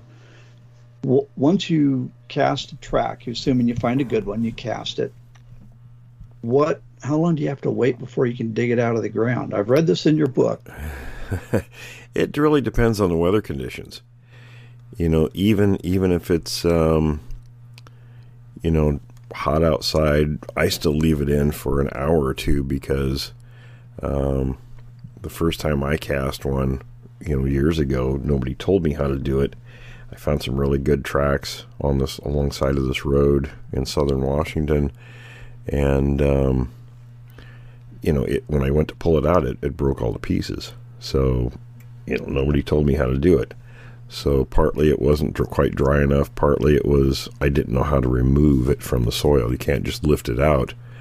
In my experience, I always take a knife with me so I can dig it out, and then I clean the dirt off after it dries really good.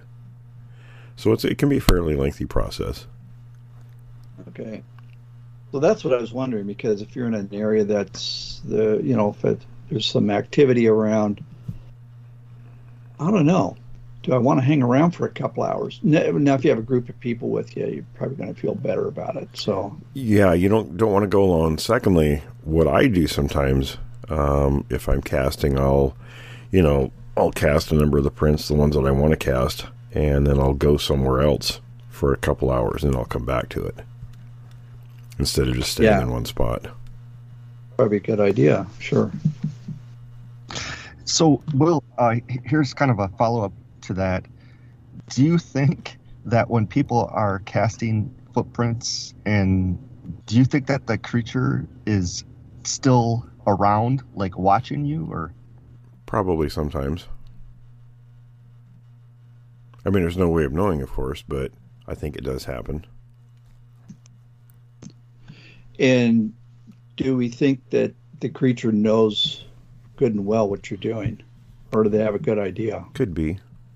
I mean, they're obviously aware that you're looking at their impressions in the ground. Well, and this goes back to when a buddy of mine, about a little over a year ago, last summer, we were up in an area on a ridge here in Oregon in the Cascades, and we found some scat, some very large scat. Later on, I pretty much eliminated Bigfoot as the source. It was definitely just a very large black bear.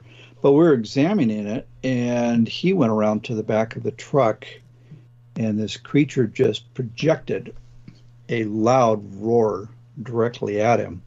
I was standing in front of the truck, the engine's running. I didn't hear it. He just suddenly said, "We need to get out of here now." And so what that tells me is we were under observation. We had no idea. We were examining something on the road within proximity of this thing, and it, took exception to it. And it may have been hunting the bear. Oh, yeah. Good point. You happen to be by it was fairly fresh scat, right? It was absolutely. It had just happened. Yeah, it could likely been hunting the bear. Oh, and it would have seen us as and got upset that you were there. Yeah, we were interlopers or competitors.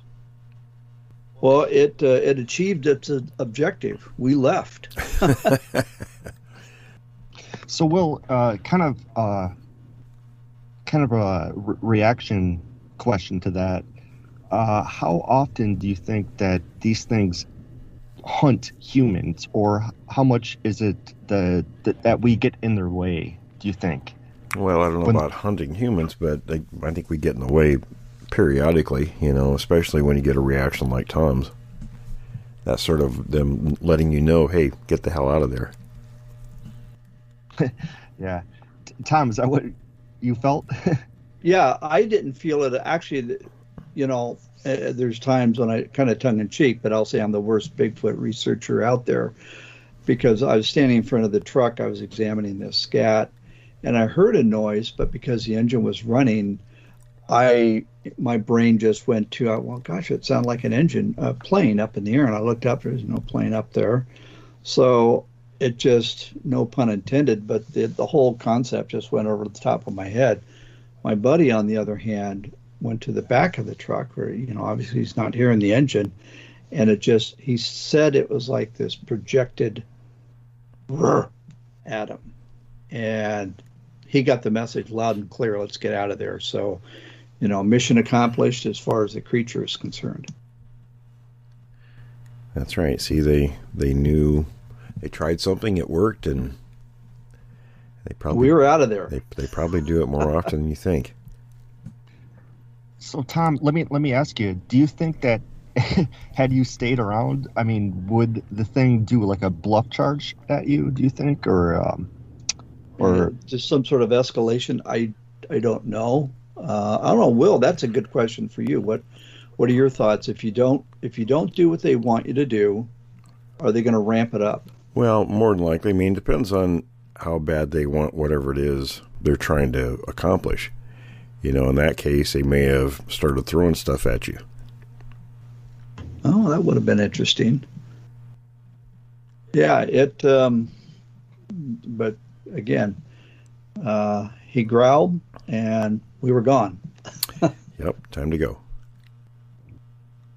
So, Will, what would be the next step that they would take with throwing rocks, like you said? Yeah, they probably would start throwing things, and then, it could rain. Again, it depends on how serious they are about you leaving the place. So it just depends on the creatures, what more they would do.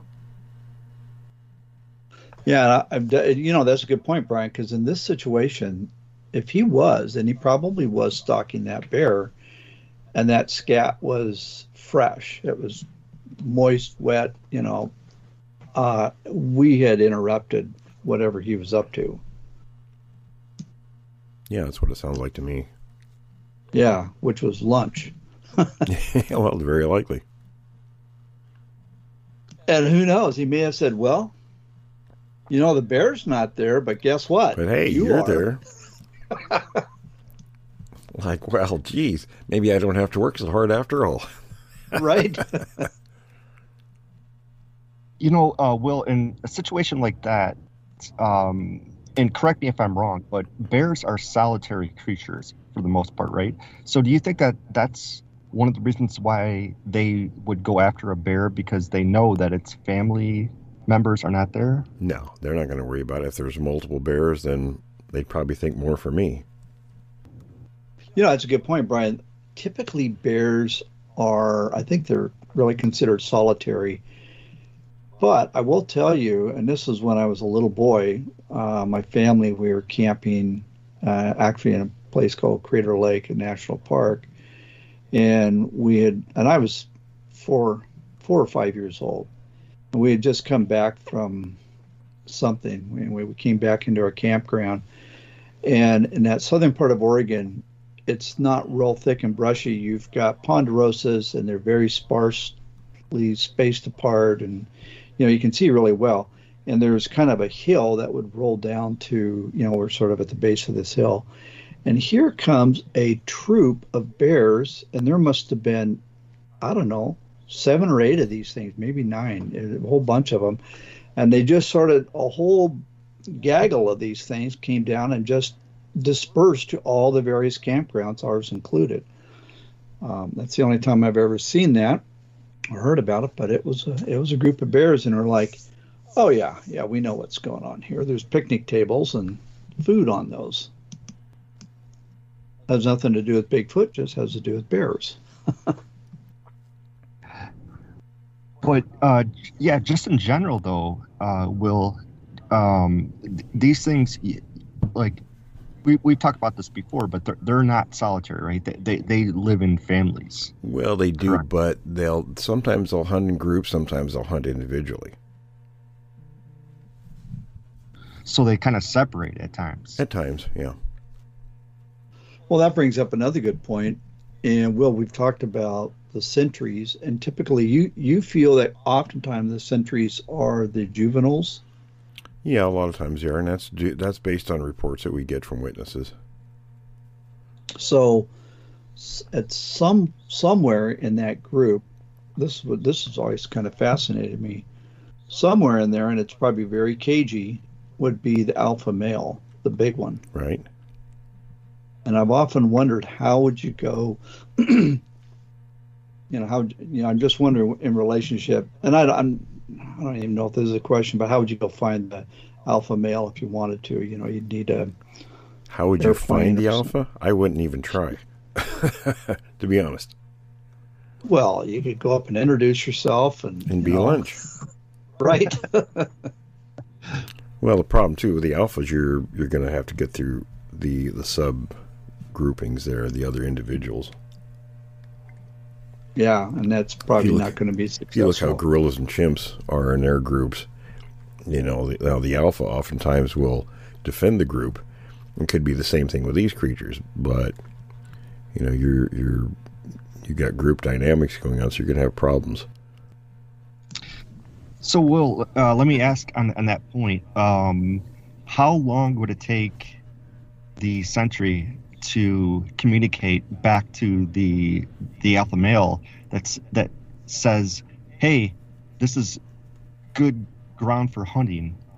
Like, how long would that process take? Well, the sentry's not going to be pointing out to the rest of the group about hunting. They're on the lookout for dangers to the group. The alpha probably determines what areas are hunting in. So would the alpha go in after the sentry to investigate? They'd probably go in first. Oh, okay. So here's a question from Danny. It's somewhat related to this, and that is, Danny wants to go camping into a campground. It's been closed, but I guess it's projected to be opened in spring of 22, so next spring. He wants to know what can he do to increase his chances, I guess, of finding these things. He said there's freshly burned areas nearby, and then there's some meadows and high ground and that sort of thing. Oh boy. Well, you go in there by yourself, you got a shot, but I wouldn't would not recommend it. No. Well, and again, it goes to the three things that we talked about. Number one, you got to go where they are. You got to know where they are, and go with a group. Yeah, just because there's a campground near an area that was burnt, etc., doesn't mean the creatures are there. There's a lot of factors that go into that. So, yeah, very good point.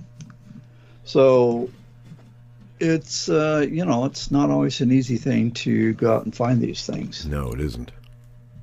So, Will, on that point too, because I know that a lot of people that are listening probably want to go out and find these things, but at the same time, it's probably not a good idea because, you never know what you're going to find, and it might not just always be the best option. Well, and that's true. I mean, there are a lot of people that want me to say, okay, this is how you go out and find them. But I'm not going to do that because it would be the same thing as saying, oh, I want to go out and find a grizzly bear and have this experience until it eats you. You know, it's on the same par. It's not a good thing, and I'm not going to put people in danger that way. Even when we go, we're extremely cautious and we're armed. So it's not a situation where, in fact, just a few weeks ago when we were in Oregon, we got in a situation where they were trying to lure us into a bad spot, and we left the area very quickly. Because it's very easy, and Tom, you know which one I'm talking about. It was 2 a.m. and we'd been hearing noises up there and vocals, and our guy with us that's we won't mention him, said we needed to go. He knows what he's talking about. So, and it was a democratic decision. Everybody agreed instantly. Yeah, it wasn't anything that was, oh, let's stand around and talk about this. No, it was everybody was right now. Let's go, because they can push a tree over and block you in, and we were way up there. So, and going out on foot was not an option. Yeah, no. We would not have. We wouldn't be having this conversation. And those ugly kind of situations, they develop very, very quickly. It's not like, oh, something happens, you got 10 minutes to sit around and pontificate about it. It's like right now things happen very quickly. It was a very fluid situation. Yeah, it was, and in everybody's sense, we were right at the threshold of, they were above us. They were on either side of us. Mm-hmm. They were in front of us, and to the left, depends which way we're facing, but they were actually behind us as well. Yeah. So it was their turf. We felt they were trying to lead us into an ambush situation, so we got out of there quickly. Yes. Yeah, absolutely. And based on the history of that location, that was very likely that's what was going on. Yes. Yeah. So it all goes back to, well, we can't get any bears tonight, but look at this. Yeah, looky here. We have some idiots out there, and they're gonna be tasty. Right. The next vocal would have been, I went back in there to that exact same spot a week later, and it was interesting because down on the downslope where we were here, every once in a while you hear a twig crunch, and I'm telling you these things, and Will, I don't have to tell you, they're very stealthy. There'd just be a very subtle snap or a branch brushing or something. They're not, this wasn't like something just tromping through the woods. They were sneaking up on us. They're expert at what they do. Otherwise, they wouldn't survive. Yeah. Animals in the wild just don't go smashing around like they're idiots. They're very stealthy, and especially around us because we're very dangerous to wildlife, and they all know that. So, especially around people, they're going to be extremely stealthy. That's actually a really good point, because I would imagine that they were analyzing the situation. They're evaluating. Sure, they were. Our group. Yeah. Yeah, they want to test to see, what's the threat. They want to see what's going on. Makes sense. They were probably trying to count heads. They were trying to see, gather as much intelligence as they could about us. Yeah, and what are the odds? What kind of a risk are we going to encounter charging these guys? And we know that area has a much larger group than what's typical. So, well, remember we were miles away at another location, same ridge line, but they were doing the same thing, and we finally kind of decided to leave there, and we ended up in the spot where we were at, and it was just pure canopy. Mm-hmm. I mean, pitch black forest canopy. Right. Well, what do we have in the way of questions? Well, okay. So Ray wants to know if these creatures have ever been found outside of wilderness areas. So, for example, in maybe rural suburbs. Yes. Now, it doesn't mean they're living there. They'll approach those areas, in search of food, eat easy food around, rural areas. In fact, that was my next. Where I had my first encounter, that was a rural area. Okay, so you actually had other houses and stuff in it. Was it a neighborhood or just kind of a? Well, it's a collection of farms, or at least it was in those days in that area. There's some neighborhoods built there now, but that's a fairly recent advent. So, but back then, typically, we had, our farm was small. It was only 10 acres, but a lot of them in the area were 25 acre in size. And so they were spread out pretty good. A lot of timber. Was it anywhere near a national forest or some large forested area where they can like duck in and duck out, grab the food? No, but it wasn't that far from, the Puyallup River. So we were only about, as the crow flies, about 4 miles from the river. Okay, and that's kind of chump change. And there was a railroad line that was right close to us, too, that it was little or no used back in those days, back in the 70s. It was used occasionally, but not very often. It would haul timber. And that's, easy access. And there were sightings along that railroad line. In fact, that's where we found the intestines in the tracks in 1972. Right. And you had mentioned something interesting just recently, that you had these huge apple trees in your yard, and one of them was like an everbearing or a winter. Oh yeah, apple. They were different seasons on those apples. Then they were big trees. They were about 100 years old, and the trunk was 2 foot plus thick on those trees. Wow. And some of the trees, or a couple of trees, would produce early summer, fall, and then there was one that was a winter apple that wouldn't produce till like around December. Well, you think about it, and how many times, there may have been many times that these creatures had come into your backyard or front yard or whatever it was and taken, they were there to get the apples. Oh, I'm sure, especially before we moved there. I don't think anybody lived there for a long time. Yeah, and so you just happened to be at the right place at the wrong time. You're right. The wrong place at the wrong time. Right. And we also had cherry trees and a pear tree out in the pasture, so... Oh, yeah. Hello. Yeah, come on now. We had fruit trees, and we had a little pond. Well, there were ponds in the area. Our neighbors had ponds, too, so they had water, and there was, all the animals that live around those water holes. There was lots of wildlife in the area, so, I mean, even elk would come down and eat with the cattle occasionally. So lots of deer or coyotes. There was lots of stuff around there. So, Will, how often have you gone back there? Well, whenever I go visit family, I'll drive by the old place sometimes, and of course at the house, and they cut the apple trees down, and the cherry trees are gone. So, and there's just a lot of people around there now, so nothing's back in that area, I don't believe.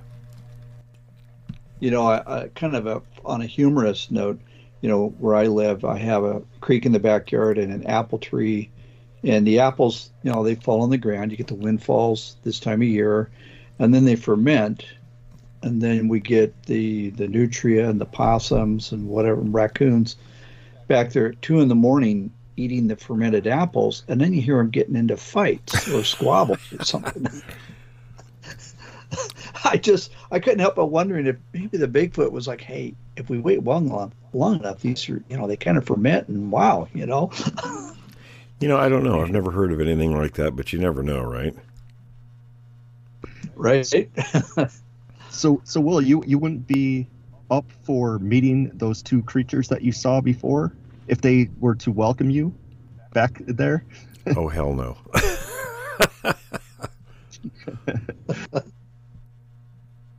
Well, somebody that we've had on the show in the past, and somebody that he knows here in Oregon, down on the coast, had their retirement home. It was their dream home, and they'd had it for 30 years. And I guess the guy was walking around. He walked around the barn, and right there in front of him was one of these things looking at him. And they called the county deputies, and the deputy came out and said, "Oh yeah, this is we get reports like this pretty frequently." And from what I was told, is the house promptly went up on the market. Yeah, and I've heard of a few times where that's happened. Yeah, and they're motivated sellers, and so, well, what about you had interviewed a gal. This is before I joined your program, but and I don't remember her name, but she grew up in your area, and you did like 4 interviews with her. And I thought that she said that they had bought the house her parents thought they got it at below market value or something like that. Right, yeah. And now we know why. That could very well be. I mean, who knows, right? Yeah, you want to get out from under there. You're like, I'm done. And some of the things that she talked about were, she's in her living room and this thing's looking through the living room window at her. Oh, yeah. Yeah, she turned around and it was standing right there, so. Yeah. And that was wasn't that sort of in a little neighborhood? There's a couple other little houses around there, or? Yeah, it actually wasn't far from where we went to high school. And, you think, well, high school, yeah, it's in an urban area. No, that was, it was in the middle of a field. There wasn't anything around. In fact, the joke was they called it Cow Pie High. We did, the kids did, right? Because it was out in the middle of a pasture. Just a little joke there, but we did call it that. That was the joking term for the school. But yeah, she lived not far from that, and there just wasn't a lot around there. Well, and she had a terrifying experience, as I recall, where she was, I think, going from one house to the other, and she just took a little shortcut through the woods and had an encounter. It's something like that. Yeah, she ran into a travel trailer they had out there, and of course it shook the hell out of the trailer while she was in it. And yeah, well, we've heard that before, right? Right. Yeah, I mean it was very reminiscent of Jerry's situation. The Baldwin story, right? Well, no, I'm thinking of Jerry we had on recently. Oh, okay. Yeah. And, that's what happened with his travel trailer. Right. Yeah, and I'm trying to remember, but I thought I heard somewhere, I don't know if it was the interview or somewhere, that his dog was so scared it was underneath one of the bunks or the bed or something like that, and actually the 911 dispatch could hear the dog's, as it's shaking, its foot was thumping the floor so loud and the toenails were clicking that they could hear it. Right. over the phone. Well, and even during that 911 call, you could hear the creatures outside growling. I could hear it on 3 occasions. Yeah. Yeah, that would be absolute. And think about it.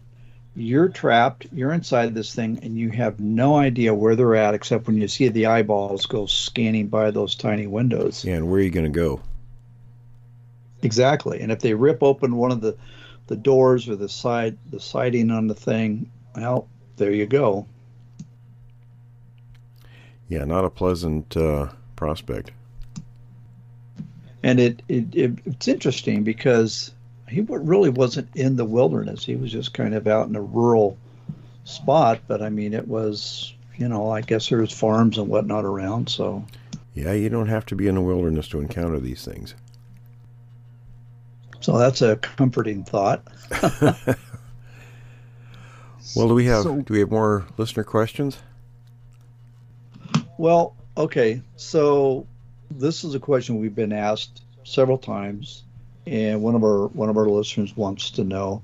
Okay, we know they exist. The creatures exist. What are they? Well, I mean, there's no way of really, putting an answer to that. I mean, they're a large primate. They're still unrecognized by science. Beyond that, they're not a monkey. So they would fit more in the family that we belong to. So they're a hominid. And that brings up another question. We've talked about it in the past, but, it seems like academia has sort of matured to the point where it's not quite as scrappy and as hungry as it was maybe 150 years ago or even 100 years ago, where they had a intense curiosity. What are your thoughts on that? In terms of the creatures' behaviors?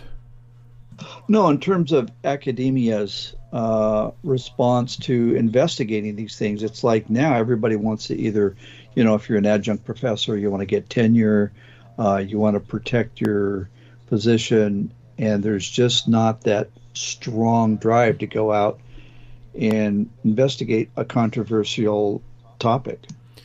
Yeah, I mean, it's, academia is still controlled largely by, people trying to move upwards in their career, and it can still be kind of a career killer if, you want to go out and just look for Sasquatch. But there are some who are more open to it now and willing to say, okay, but they're waiting to see more good hard evidence, which, there's lots of evidence out there, but,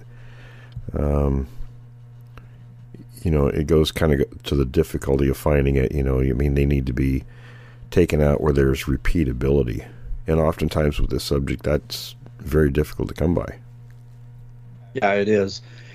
And I think also people that I've chatted with on this topic that are academics will try to come up with counter arguments, or not even academics, anybody for that matter will say, you talk about some of the evidence you've seen, and they'll come up with, well, I think it's just, and then they'll have some sort of an explanation for it, like the footprints. Well, that was just somebody out there, with a stamp, with a prosthetic foot or whatever, or, the tree breaks and all that sort of thing. It's very dismissive.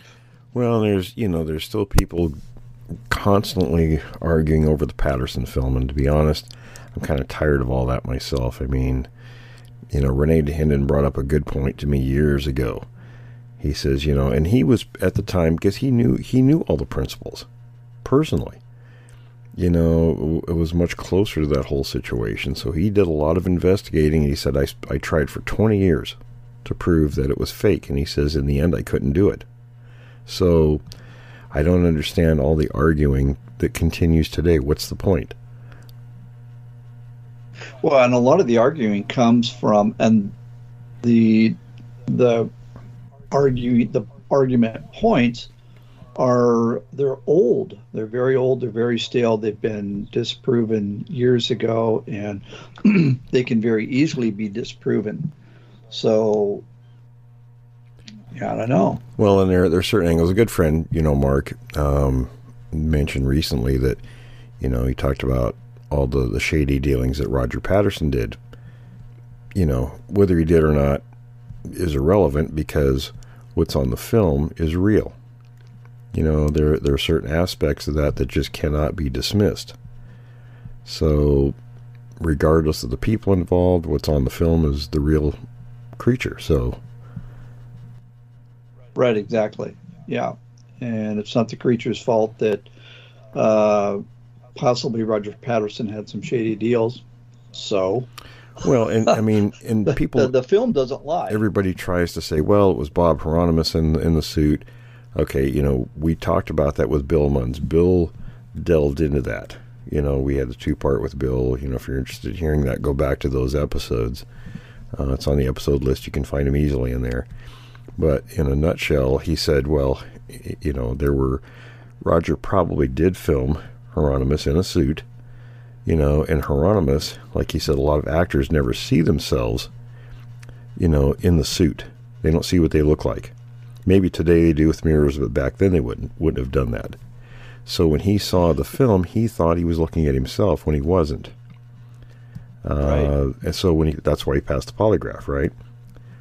So, well, and a suit like that could not be created back in those days. Yeah, I don't think it could today. Well, Disney had the best. They had the best special effects, and Bill was a suit maker for Hollywood. He made the suit for Swamp Thing, for example, for that movie. And when he talked about the joint locations with the suit and all that stuff, they had to line up.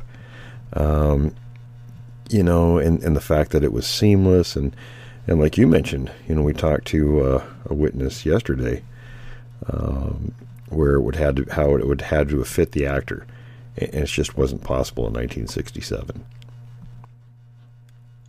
And Will, I'll also say too that when they analyzed the film in specific detail, they could actually see spaces between Patty's toes, and they said that back then they could not make a suit that did something like that. I mean, like, you can actually see spaces between her toes. Well, when it lifts its foot up, there's one of the frames where the foot's clearly visible, and the picture I have for Michigan, it shows the exact same movement. So the walking style is the same, many years apart in different regions. Now, you're bringing up a real good point, and that's what I was just about to mention, and that is there's a misconception that the Patty film is the only photographic evidence of this thing, and that is absolutely patently untrue. Right. There are people that have photographed this thing and gotten videos that are, they're not numerous. I mean, there's a lot. But they're definitely. Yeah, there are a lot of fake things, especially if you see something on YouTube, it's very likely it's fake. But because the people who have legitimate stuff don't go out and show it off. That's not their reaction at all. Usually they want to hide it and not talk about it. Right, exactly. But I think there's probably more than a handful. The one thing that the Patterson film has is it was, it was done with film, not video.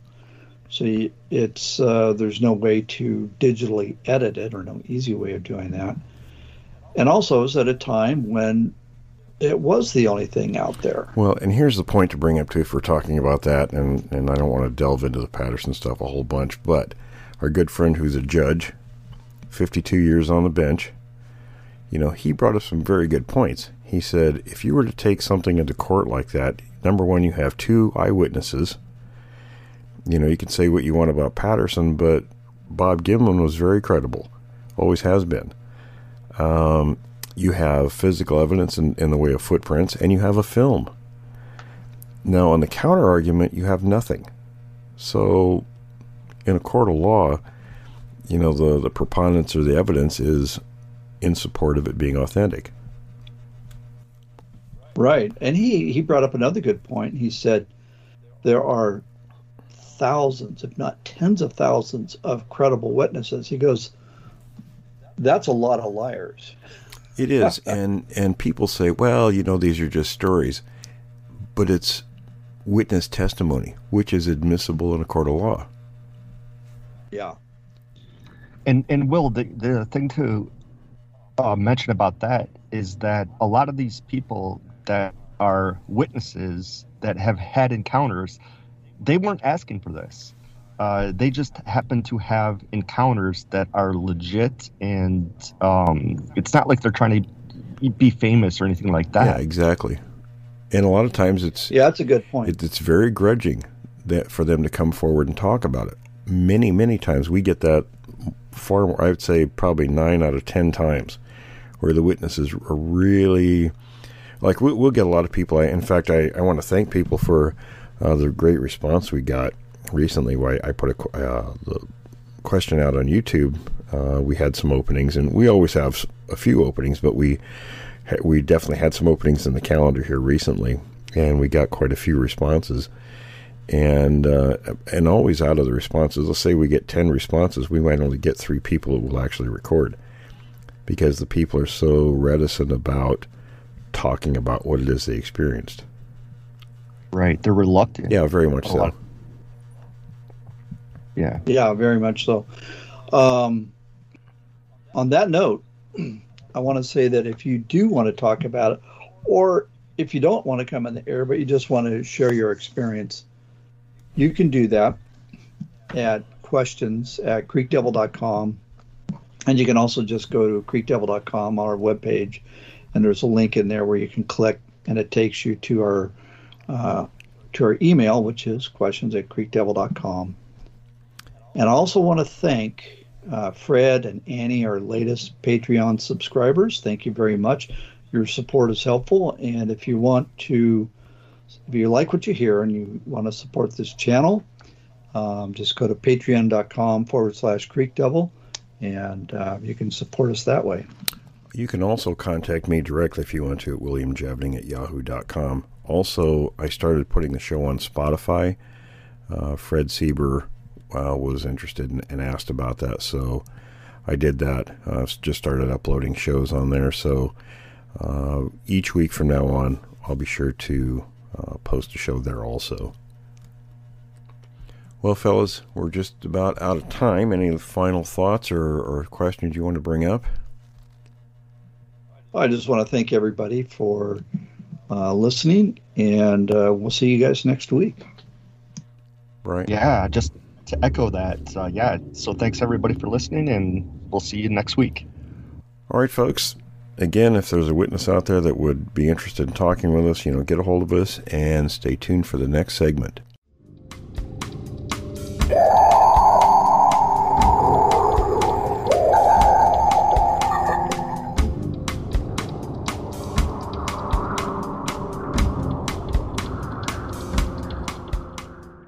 Welcome. This collection of 3 stories is being brought to you by William Jevning. It's being narrated by Jim Sower. These stories come to us from California.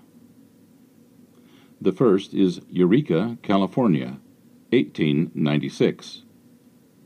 The second is Sasquatch and the Edwards Air Force Base. And the third, Mysterious Shaver Lake. Story number 1, Eureka, California, 1896. Interesting old story. In 1965, my mother's friend, an old dear from near Sacramento, showed her a letter. It was transcribed by her daughter, who found some of the usage and language amusing, and she presented it to her grammar school class. No one knows where the original is. It was found pressed into the pages of an old dictionary, but has since been lost or misplaced. Enjoy it. If you use it in your publication, please just refer to me as Jack. I enjoy the fruits of your research and wish you many, many years of success in your endeavor. Regards, Jack, Lakota Sioux, Guide, Outfitter, Guide in our Great Northwest. A few weeks back, my friend Jake McCoy and I were in witness to the following of accounts. We were well spent after an uncommon day of awful heat cutting timber. Our days in these woods were usually of a cool and foggy nature, with the heat rarely becoming to our discomfort. After our supper, Jake and I were of a mind to sit by the creek. With the next day being Sunday, we were able to enjoy an evening of our own doings. We were smoking and having coffee when we smelt something like a dead animal left to rot in the heat. I remember once coming upon a shot bear that his hunter could not trail, and it had laid and rotted for 4 days, by my opinion. It gave an awful stench, which would give many a disagreeable stomach. This scent was in similarity to that.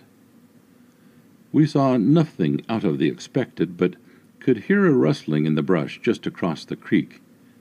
Being August, the creek was not more than 4 or 5 goodly strides from this bank across. A man could start to a run and jump fully across it if he were determined of doing so. We saw a large man coming through the trees, and Jake stood up and asked what in creation it was. As I had just been looking towards the sun, my eyes did not give a clear viewing of what it was. I rubbed my eyes to have a look, and I was not in knowledge of what I saw. It appeared to be a bear at first, but we had not seen any bears in this area, and it walked as a man would on its 2 legs. If it was a man, he was covered with a dark hair, and long like the mane of a horse, and it was dark brown in color. Jake yelled out, "Who goes there?" But this man-beast did not make a response. It stopped in its tracks and looked at us from a distance of about 70 paces. We stood, but were froze as we wondered of the type of creature we were in witness to. After just a moment or two, it turned and walked back up the hill in great long strides and with unexpected ease and swiftness.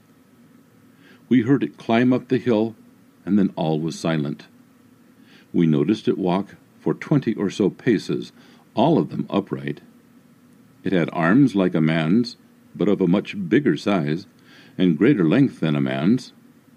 It must have been of great strength, as we determined it to be greater in height than 7 feet. We said nothing to our supervisors, as loafing and insubordination would get you off and looking for employment in other parts. Too many men wanted too little work, so saying anything that would attract attention to yourself in a manner not deemed proper was not born of a good idea. However, an Indian named Joe, who frequented our camp to vend his wares, had told of a mountain giant uncommon to these woods. I explained what we saw, and he said his people often saw these giants. However, he said that most would see them in late night or darkness. The giants did not care to be seen and were quiet and careful to be hidden. Joe said that he could find tracks all along the creeks and rivers of a morning. I swear the events written here is the truth and happened with us being of a sound mind and in sobriety. L. T. Mills, 19 August of 1896, Eureka, California, as dictated to L. B. Small, clerk. This ends the reading of the first story. This next story is entitled Sasquatch and the Edwards Air Force Base Surveillance, written by Doug Trapp. The sun dropped quickly behind the desert rock piles, revealing a deep red glow to the western sky, as Corey Rudolph and I made camp at the east end of Avenue J in Palmdale one spring night in 1977. We had been visiting the area as often as possible in response to several credible Bigfoot reports in this California desert. To the east was nothing but dark black sky with thousands of stars and periodic meteors whizzing by. Our objective was twofold. 1, to observe all we could during the night, and 2, to get away from the Los Angeles rat race. We had been driving through the areas north of the mountains, separating the Los Angeles area from the desert, in search of clues and people to interview who claimed to have encountered the desert Sasquatch. Through the next 3 years, Corey and I, and sometimes myself with my faithful red-tailed hawk, Nixon, we gathered as much information on desert Sasquatch activity as we could. In many cases, the witnesses told very similar tales of large, hair-covered, man-like apes observed crossing the highway, or looking in their windows at their homes, usually after midnight. Through these witnesses, we slowly became aware that the military, just north of Lancaster, California, at Edwards Air Force Base, had been witness to these desert man-beasts for several years. We finally made contact with 3 different military security officers, all of which did not know of the others, who provided us with information relating to what the Air Force knew about these animals.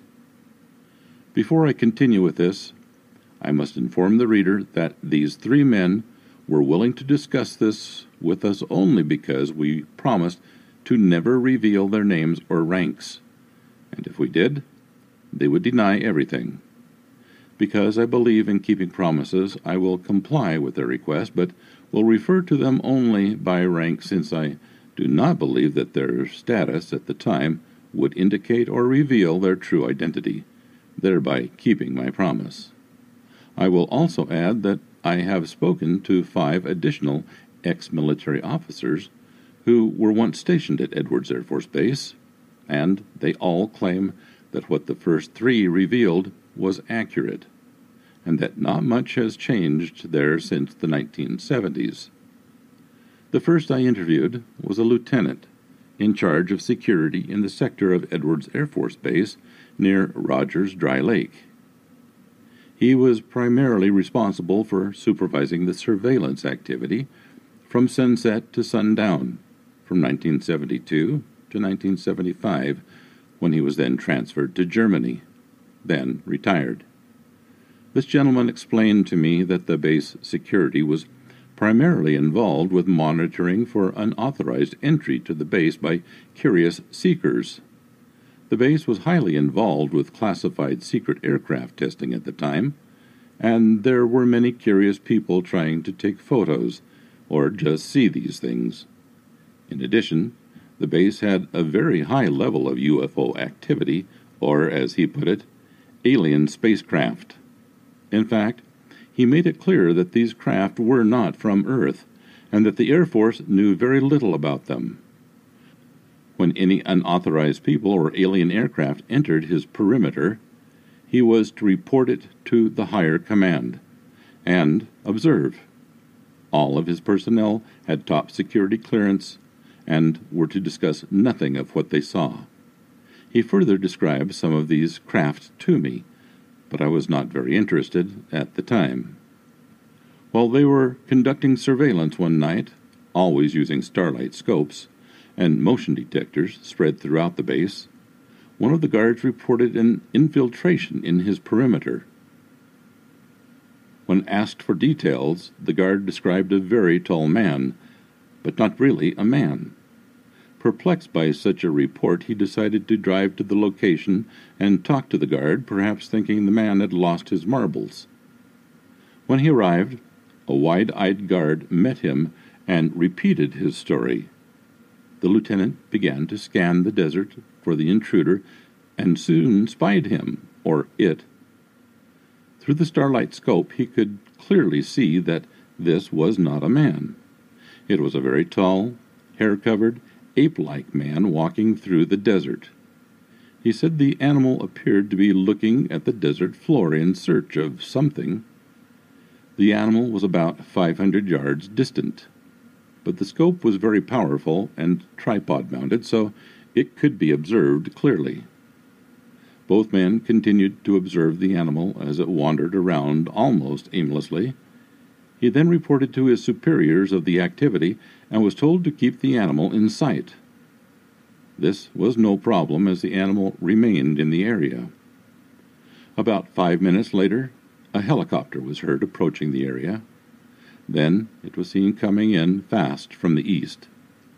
They continued to observe the animal, which continued its activity. The helicopter came in over a rock pile, then the animal spooked. It looked at the helicopter, turned, and ran like a deer around a rock pile and out of sight. The helicopter searched the area, but never found the animal. The 2 men could hardly believe what they had seen. The next day, the lieutenant reported to the command post of the previous night's activity. The command told him that these animals had been seen on the base before, and the public knew them as Bigfoot or Sasquatch.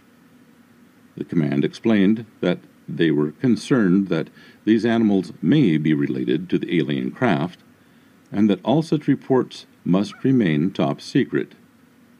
He was told to continue to observe and report, but not to intervene or disturb the animals until the command determined what they were. The lieutenant had heard of Bigfoot before, but not in the desert. He had always thought that this was some sort of fable or hoax. But he knew what he saw, and now knew that they were real. Through the following years, he and his crew observed the Sasquatches on the base several times. By 1975, they had sophisticated equipment, including video surveillance cameras mounted in key areas. He then explained to me that they had videotaped these animals several times, but the tapes were classified and held under top security at all times. By the time he left Edwards, they had learned very little about these creatures, but his feeling was that they were not UFO-related, but biological living beings. The second officer I interviewed was a major before he too retired in 1978. He had served at Edwards Air Force Base from 1970 through 1978, and was in charge of one of the command posts on the north end of the base. He too explained that they were primarily interested in UFOs and aliens. In fact, it was through his words that I first heard the term EBE, which is apparently the military term for aliens or extraterrestrial biological entities. It is only in recent years that this term has been coined in UFO books relating to the military UFO cover-up. In any case, the major confirmed what the lieutenant had told me, but added that these creatures also found their way into the secret underground tunnels that run under Edwards. Although the use and existence of these tunnels was classified, he told me about them knowing that their importance was a moot subject to me. He said that they had surveillance cameras in the tunnels and had, in fact, videotaped the Sasquatches as they wandered through them. He said that they were not concerned with the Sasquatches on the base because they had learned that they were not related to EBE activity, and that they were certain that they were simply undiscovered animals. When I asked why they had not captured or killed one in order to prove the existence to the world, he returned that they could not reveal anything that happened on the base. He said that if they were to admit that these creatures often wandered around on the base, the public would lose confidence in their ability to keep the base secure. This, in turn, would give people the idea that they could do the same. Since there was so much secret work continuing on the base, it was not in their interest to discuss the Sasquatches with the public. They wanted to keep people out, not encourage them to visit in search of Sasquatches. They already had enough problems with UFO seekers, or those wanting to get a peek at the secret aircraft. The third man was a security grunt. That is what he termed himself. He claimed to have seen these desert Sasquatches through starlight scopes on scores of occasions. This man was only about 19 years old, but extremely military in his self-presence. He called me Sir until I asked him not to. He told me that he had seen a couple of Sasquatches that stood over 10 feet high, had seen obvious females, one with a young one walking with her, and once saw a group of 5 Sasquatches walking together, all over 6 feet tall, with the tallest about 8 feet tall. They were fully hair-covered, except the palms of their hands and the base of their feet and their face. He said their face resembled an ape with very small eyes, a flat nose, and ape-like lips. The arms were long and slung down to their knees. He said their feet were like ours, without an arch, as they had tracked them through the desert several times. When I asked him about the surveillance videos, he told me that he knew of them, but was not involved in that. He said only officers were allowed to videotape the creatures or UFOs. Cameras were not allowed on the base in the hands of the grunts. He said that he felt very privileged to have seen these animals with such clarity because he knew there were several like himself that would do anything to see one. However, he suggested that these animals were not as rare as people assumed, but they are very shy and almost strictly nocturnal. They could be photographed, given the right opportunity, but those opportunities were rare because these creatures are very good at remaining concealed, even in the desert. He told me that the reason they were on the base was that they knew that they would not be harmed. He thought that somehow they could feel danger, or even pick up on human thoughts. Since the officers and grunts on Edwards were ordered not to harm or intervene with the creatures, they could feel this vibe and felt protected. Some of these animals, of course, wander around outside of the base, but these animals are always watching their backs, he explained. To conclude this report, I should advise that several sources have told me in recent years that the desert Sasquatches are still being watched at Edwards Air Force Base. In fact, one officer recently told me that the base security actually appreciates the presence of the Sasquatch there, since they give the officers some needed entertainment. Then a question came to mind. Could the EBEs be just as interested in the Sasquatches as they are of other base activities? The officer stopped for a moment, thinking, then said simply, "Perhaps." Written by Douglas E. Trapp, Dallas, Texas. This ends the second reading. This brings us to the last of the three stories. Mysterious Shaver Lake, Fresno County, California. Many sightings, 4 in summer 2012. Additional sightings occurred in September and other updates. Sierra Range, June 2012, around 9 o'clock p.m. Not quite sure how to type this. 9 o'clock p.m., stone sober. While driving, I saw up to my right, illuminated only for a couple seconds, as I was towing downhill in a corner turn doing 15 miles per hour, what I believed to fit all descriptions of a Bigfoot. But as I turned the corner, I lost sight. What I saw with the time that I had was half a stride, pause, look and turn, and beginning to stride away. If it wasn't a Bigfoot, then it was a slim bear striding around on his rear legs with all the dimensions of Bigfoot, or maybe a 7-foot-tall, 400-pound ex-football player playing with scaring people, and he got me for a minute or two.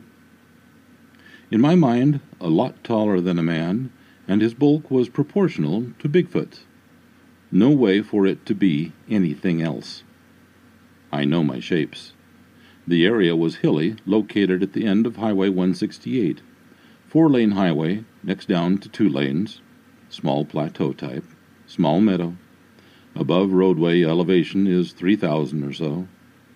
I notified no rangers. June 24th, 2012. The aforementioned report prompted this response. A woman reported that her daughter's boyfriend had a sighting in the region of Shaver Lake. In part, she reported, he saw the Bigfoot in his headlights, crouched down next to the road. As he hit his brakes and came to almost a full stop, the Bigfoot stood up straight, strolled off, then ran up the hill and into the trees. He had an unobstructed view for about 5 to 10 seconds. He is a mountain resident that has hunted bear and swore unequivocally that it was not a bear or a man in a suit. It was huge, with a huge chest and did not move like a man, and that its strides were very long. I believe that he is telling the truth. He is just not a BS kind of guy that would make this up.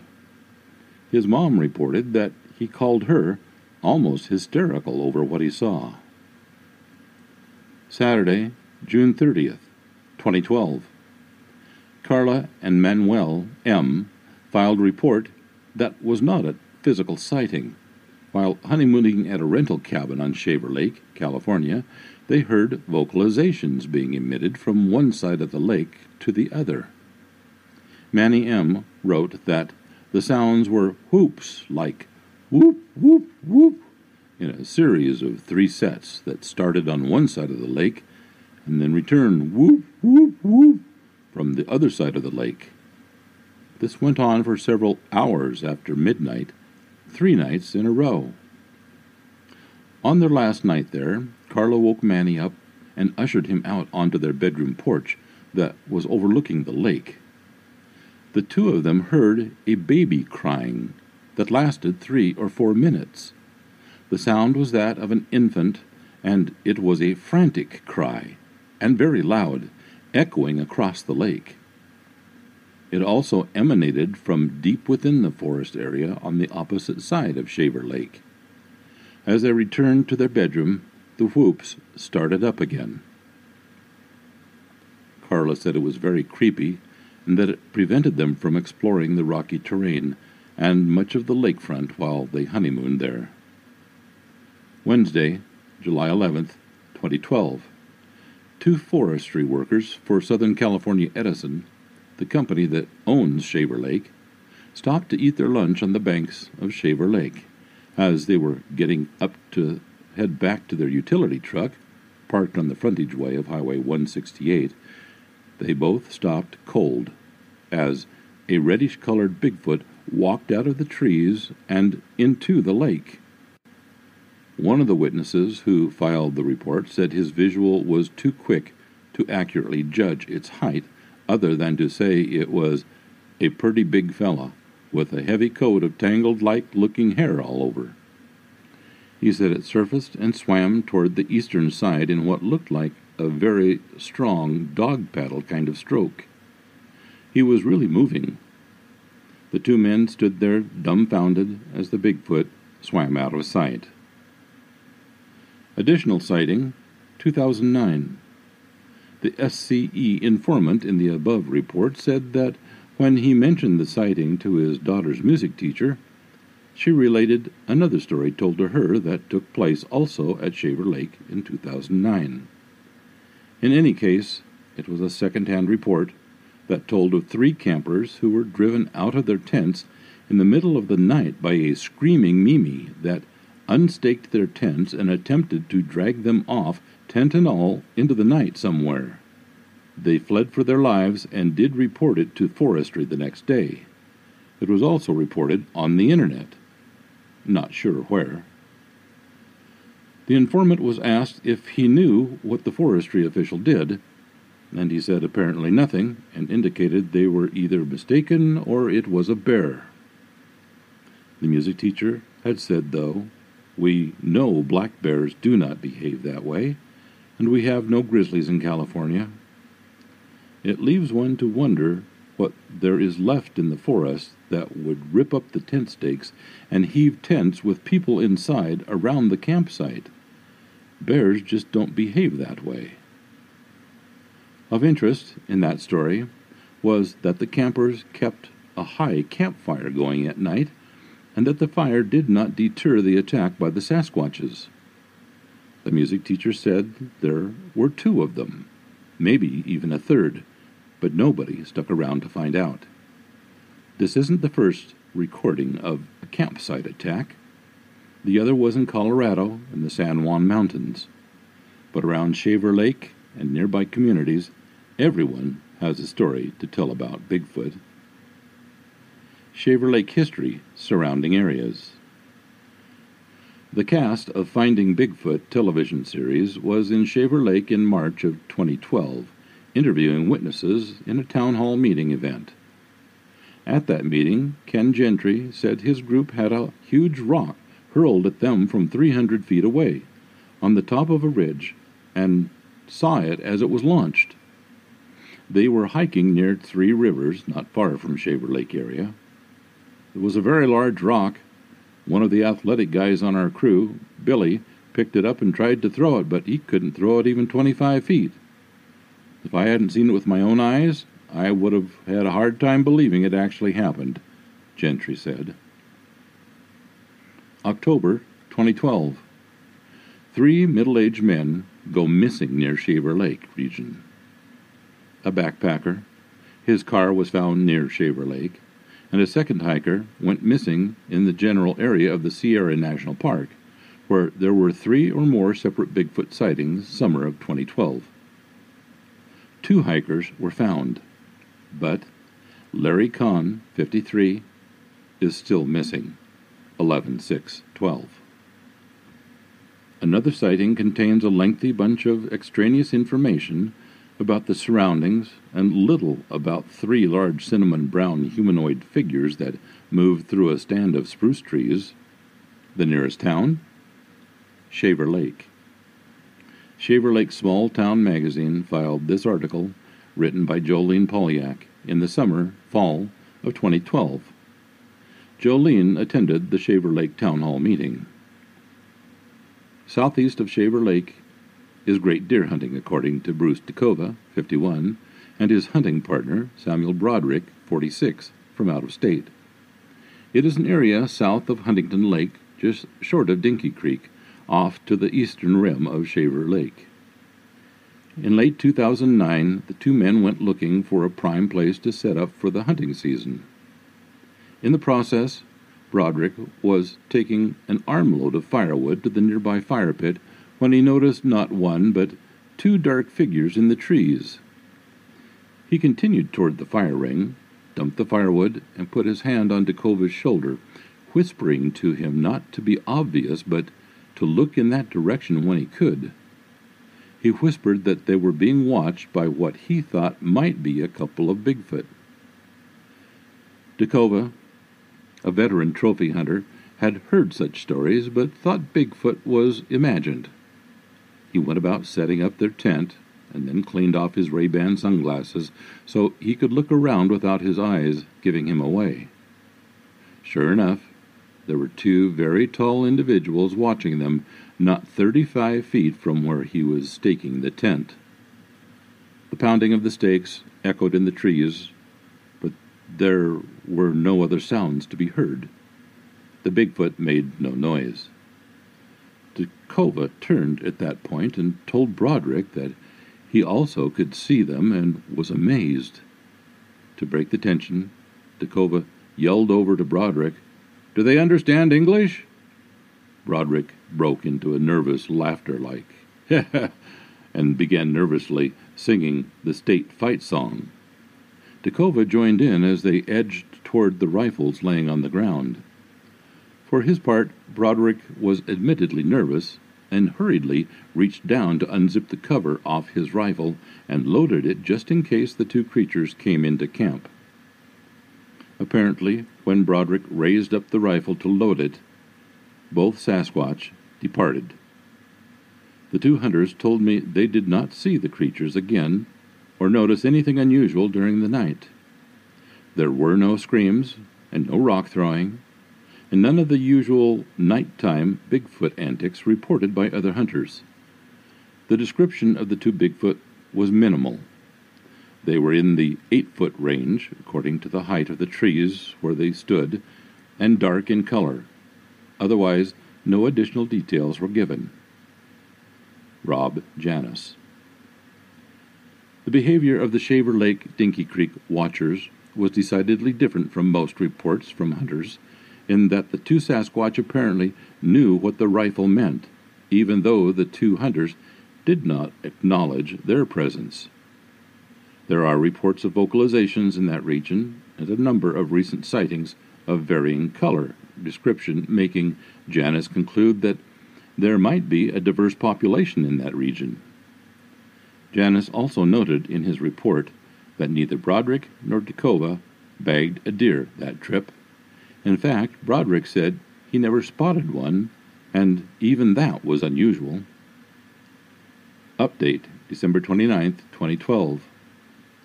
Mosmanko 253 wrote December 28, 2012, that he and his girlfriend were riding around looking at property in the Shaver Lake area when they decided to pull over and break out sandwiches at the dead end of Dorabella Road. He looked up as the woman with him cried out, "Look, look!" and saw a very strange sight. Heading back into the far side of the trees was a man in a furry costume. He didn't report it because he thought it was a joke until he read this page and decided to report it as a possible Bigfoot sighting that occurred on September 15th, 2012. In hindsight, the witness said what he thought was a man in a costume was much too tall to be a joke. This was about 12:30 on Saturday afternoon. We were parked, eating chicken sandwiches and sharing a Diet Pepsi when this happened. My lady friend didn't think it was a costume, but some kind of creature, because the furry part was reddish and long fur down his back and not like a hooded costume. If this was a Bigfoot the couple saw, it brings the sighting total around Shaver Lake to 5 in 2012. Update. Shaver Lake missing hiker Larry Kahn, a Los Angeles-based attorney who worked at Posinelli Shugart, has not been found as of this date, March 31st, 2013. The search for the resident of Pacific Palisades was suspended in November 2012, after no trace of the man was found other than his car. Update. Hiker Matthew Hansen has been found, but no details. A report came in January 2013, but the sighting took place back in 1998. A cabin owner near Shaver Lake, California, reported hearing a pack of coyotes yipping and chirping away at something. Walking over to his window, he saw a Bigfoot carrying some kind of large feathered bird in its hand, walking up the road towards his place on Sweetgrass Road. The coyotes were jumping up, trying to bite whatever it was the creature was carrying. He called to his wife and son, and they also saw it as it walked off through the trees down a dirt trail, which was later paved. R.C. 1998. This concludes the reading of the 3 stories. Thank you for listening. Welcome. This is a series of stories being brought to you by William Jevning and being narrated by Jim Sower. Story number 1, Australia. Bigfoot spotted in bush near Sydney, April 15, 2009. Australian News, April 2009. 2 backpackers on a year-long trip around Australia got the fright of their life last week while they were out trekking in the bushland in the vicinity of the township of Leura, not far from the well-known Katoomba landmark, the Three Sisters. It was early evening, and by the ladies' own admission, it was a bit late to be by themselves in the bush. Ingrid Schoen, 23, of Germany, and Addie Hansen, 22, of France, decided to head back into town when they heard the breaking of branches and loud footsteps heading towards them. Ingrid turned on her torch to light the track in front of them, and at this point they both claimed to have seen what they now describe as Bigfoot charge away into the distance.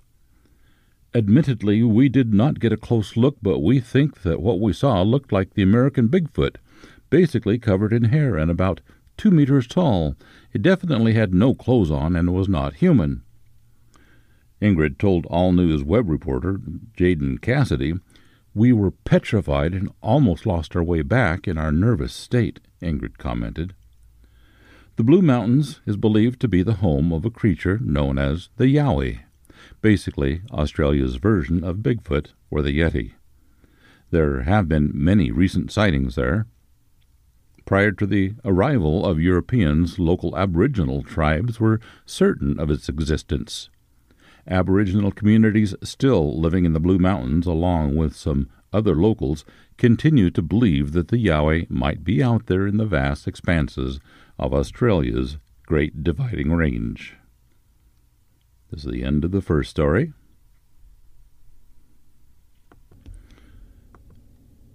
Story number 2. BBC's Online. So Weird, Lionel's Guide. The Ape Type. They're all big, they're all hairy, they're all colossal cocktails of man, ape, bear, and occasionally goat, but they're all over the world. Yeti in the Himalayas, Sasquatch and Bigfoot in North America, Yaren in China, Nguoi Rung in Vietnam, and the Yowie in Australia. Most of the time they're more frightened by the spotters, but they're not always harmless. An adventurer named Bauman was working as a trapper with a friend in the Wisdom River area in Montana. One night, when Bauman got back to camp, he found his friend dead. There were huge bite marks on the body, and the man's neck had been snapped by something with far more than normal human strength. A few days before the tragedy, they had both seen a strange humanoid creature which they reckoned was about 7 feet tall. And this story was reported by President Roosevelt, so it must be true. American presidents don't lie, do they? In 1924, Al Ostman claimed to have been abducted by a whole tribe of Sasquatch. He was asleep in his sleeping bag when one of them picked him up like a rag doll and carried him away. As the creatures made no attempt to harm him, Ostman, who always kept a loaded rifle by his side when he was out alone in the wilds, did not wish to harm them. He finally got away by giving snuff to their leader and running away while the Sasquatch chief was sneezing uncontrollably. Many disturbing reports of the Yeti, or abominable snowman, a close cousin to Sasquatch and Bigfoot, have come in over the years from the Himalayas. In 1974, on a plateau 14,000 feet up near Mount Everest, 19-year-old Lakpa Sherpani was knocked unconscious as she tried unsuccessfully to defend her yaks from a Yeti which killed several of them by twisting their horns until their necks were broken. This story comes to us from BBC Online. The end of story number 2. Story number 3. Alaska Magazine, September 1998, Volume 64, Number 7. Nathan, the Brushman, by Velma Wallace. Sasquatch, or something like it, appears in the legends of the northern Athabascan Gwich'in people as Nathan, the Brushman. Is he a myth, a monster, or a lonely man? The Nathan was held in fear and admiration, although none could swear he ever actually saw one. If someone dared say that they did, people laughed, yet some believed. It is said that the Nathan, also called Brushmen, were men who were ostracized from the group for disobeying tribal rules. The rules of the wandering Gwich'in bands were simple and stern because survival was their main concern. The rules helped the people to survive their harsh environment, but they also were social requirements meant to keep peace. Some men, and occasionally women, did not abide by the rules, so the band leaders would ask the person to leave. The condemned person usually tried to prove he could survive without the group, but isolation taught otherwise. Physically, survival was possible. Emotionally, the human craved companionship. The rejected person would find himself slipping into the guise of a Nathan. He would hover behind bushes, spying on people. If he became lonely, he tried to kidnap a woman and sometimes succeeded. Others saw Brushmen as non-human, but with human appearances and magical powers. For instance, the Brushman possesses the ability to use mind power to lull you to sleep and then steal your loved one. Even after contact with Western culture, the Gwich'in people believe that the Brushman still exists. In the late 1800s, an infant was said to have been stolen by a Nathan and later returned. Although the Nathan was feared, he also was romanticized. As a teenager, my mother often wished that she were stolen by a Nathan. My husband told of a time when he hunted above the mountains in Chandler country, and large, dark, and dressed in skins, this thing appeared from the woods and knelt down to drink water from a stream. Jeffrey called out to him, wanting to believe he was just another hunter. The startled man looked up and then ran away. Jeffrey told others, and they laughed, for what was the typical response to anyone who said that they saw a Nathan? Despite people's skepticism, not long ago a sensible couple traveling down the Porcupine River spotted a man walking alongside the beach. When he heard their motor, the man disappeared into the willows. The couple searched the area, but found only moccasin tracks. Later that fall, in Fort Yukon, meat and fish that hung on drying racks were missing. People said it couldn't have been dogs because there would have been tracks, and camp robbers, gray jays, blue jays, and stellar jays, always leave a mess. Again, even in modern times, the myth of the brush man sends excitement through the heart of small Alaskan communities. Perhaps the spirits of those long ostracized and rebellious individuals still do roam the land, searching for food and companionship. Copyright Alaska Magazine, September 1998, Volume 64, Number 7. That is the end of story number 3. The Legend of Ohio's Orange-Eyed Creature, 1959. Old Orange Eyes was allegedly an 11-foot-tall, 1,000-pound Bigfoot creature that is said to live in central Ohio, on a lonely road called Lover's Lane, where it stalked teenagers. The Orange Eyes creature first gained notice on March 28, 1959, when 3 teenagers observed a huge, hairy orange monster rise from a ground fog at Charles Mill Reservoir, near Mansfield. Then, 4 years later, the beast appeared again, and this time it was witnessed by several people. Scientists were not sure where this creature lived, but it is assumed that the beast might have lived in a tunnel in Cleveland's Riverside, where it lived in peace for more than 25 years.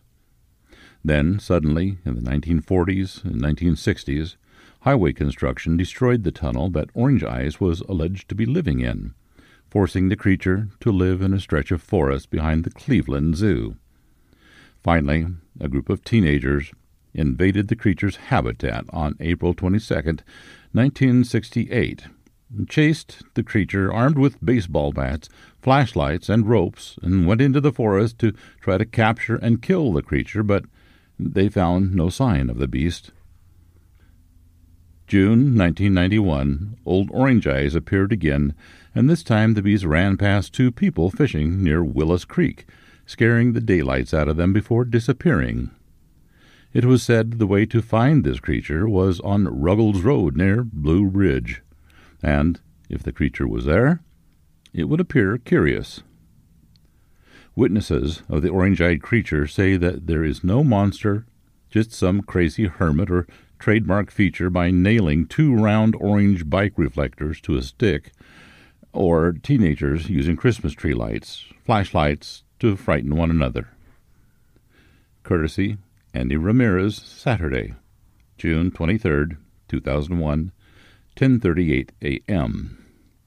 This sounds like an urban legend, and it may also remind you of the Big Head report from Richland County, Ohio, vintage 1978.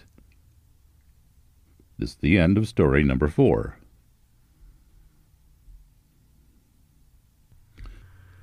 Story number 5. Biddeford, York County, Maine, 1951. Suddenly, there he was, less than 15 feet in front of me. I am a 73-year-old man, and when I was 13 years old, I was on a holiday with my parents in Biddeford, Maine. It was a sunny, chilly day in April. I told my parents I was going for a walk along an estuary leading out to the ocean. When I came close to the flowing, chilly water, I saw a winding stream with sandbanks rising 5 feet in front of me. As I climbed up on one bank to look at the water a few feet in front of me, I saw a figure floating on his back, coming in with the tide. I'd say we spotted each other at about the same time, so I had just stepped up onto this dune from the land side. It was 4 or 5 steps, and I was on top of the dune, looked down at the water, and there he was, right in front of me. I can easily think about that moment, and again, I had no idea what I was looking at. I could see him so clearly, even his hairs as they swirled around his body. Well, mind you, at this time of my life, I had never heard of Yetis, Bigfoot, or never read about them. I never knew they existed in my 13 years of age.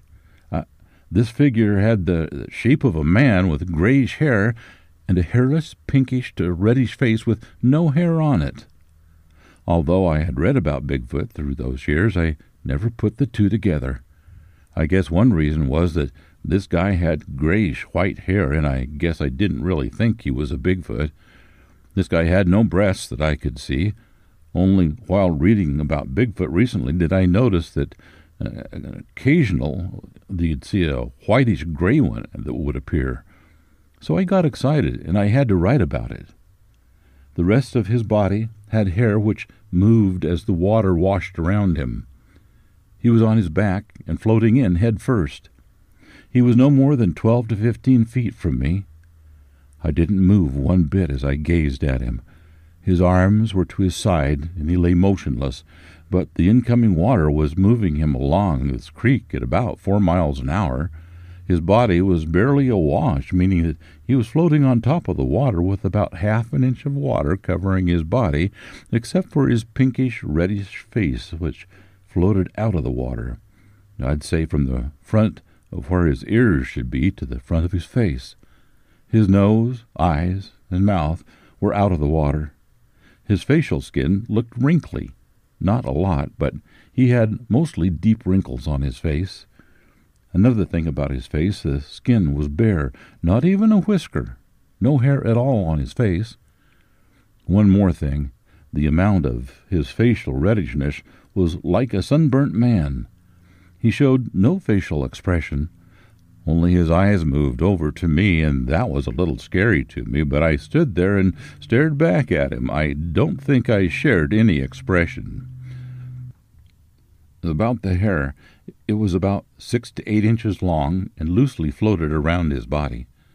It looked like it was the consistency or thickness of a golden retriever dog. Not thick and matted like other Bigfoot reports that I've read. I did notice his knees, hairy, slightly bent up, and still just below the water. While I was watching him, I saw no effort to move his hands or arms. He easily drifted in without any body, arm, or hand movement that I noticed. I'll never forget how I felt during the brief time that I saw him. It was a deep soul connection that overcame me. I felt peaceful and calm during the whole time. I think I said this guy was about 12 feet from me, maybe even a little closer. I want to go back to where I saw him someday in hopes of connecting with him or his children. I thought it would be hard for me to walk down the little dune and follow him, and I don't think I would have, since the dune led into the water, and I thought I would have gotten wet. Besides, I was so startled I could only look at him. Having never heard of these creatures, I ran through my mind every creature I had ever seen, and this didn't exist in my vocabulary of known animals. I was always interested in animals, and never ever saw anything like this. As I was gazing at him, he looked up at me, and we had an eye-to-eye connection, which only lasted a few seconds. I can't say for sure, but I think his eyes were grayish-blue in color. He felt kindly to me, not startled, and I wasn't either. I will never forget this moment, and it's clear as a bell to me after 63 years. I ran home to my parents, who were in a house along the beach, and excitedly told them what I'd seen. Well, they didn't pay much attention to me and thought I had seen a seal or a walrus or some other sea animal. I never thought much about it and kind of forgot it after many years. Later I began to hear and read about Bigfoot and never put what I saw together. The reason was that all reports I have read, these creatures were never grayish-white, and they weren't very tall. This guy was only about 6 feet in length, no more. But finally, about 10 years ago, I realized that this might have been a Yeti. What else could it be? I feel a deep connection to the Bigfoot, and my experience will always be with me. I keep my sighting almost to myself, but though what I saw might help in some small way, tell others to help understand what's going on. You may publish this and use as you wish. You may use my first name, but please keep my contact information private. BJ, from Maine. Sunday, March 13th, 2011. That's the end of story number 4. Thank you for listening. Welcome. This encounter is being brought to you by William Jevning and is being narrated by Jim Sower. This is from Jackson County, Prospect, Oregon, Union Creek, 2001. Back in the winter of 2001, my youngest son and I were on our way from Boise, Idaho, to Medford, Oregon. We had taken a car trailer to his old place in Boise in order to haul his non-running Jeep to his new place in Medford. We hit an area of heavy snow in the southern Cascades around 2 o'clock a.m. It took 45 minutes or so to get down the mountain. We had, of course, been drinking coffee to stay alert. About 25 miles west of the pass, it became obvious that the last few quarts of coffee had to be drained. We stopped at a wide spot in the road near a summer tourist haunt, deserted in winter. There is a gas station and ice cream joint on the west side of the road, closed this time of year, and no town or settlement within 30 miles. This is tall timber country and unsettled. Across the road is a small parking area for the ice cream joint. It is paved and about 200 feet wide and 80 feet deep. I pulled in, and as I stepped out with my .45 on my hip, it occurred to me in a flash that grabbing the .590 Mossy would also be good. As we walked to the far end of the area, to be well off the road, the hair on the back of my neck and my arms stood on end. The area directly to our front was open with a depth of 50 yards and a width of 100 yards. The night was clear and cold, 8 to 10 inches of snow on the ground, and with the moon almost full, so we could see quite well. While standing and taking a leak with my son about 15 feet to my right, I saw, as if springing from the earth in front of us across the open area, 10 or 12 creatures moving rapidly back and forth in sort of a thatch weave pattern. These things, not human men, were close to 7 feet tall, thin, bipedal with long arms, medium-length gray fur, and damned fast on their feet. I brought the shotgun up and slid the safety off, as my son was drawing his .45. I don't know if I can adequately explain the overwhelming feeling of menace, but here goes. I had been operating on pure instinct since I had stepped from the pickup. The rotten feeling hit me a split second before the things arrived. The feeling, instinct, was that we were prey and subject to a very bad death, and to be slaughtered and eaten. Not a logical process, but gut feeling and massively overwhelming. As they were moving around in front of us, more appeared and mixed among them, all the while running about fast in front of us. My son and I were backing toward the truck now. I would not present my back to them, and some of them peeled right and left in an encirclement movement.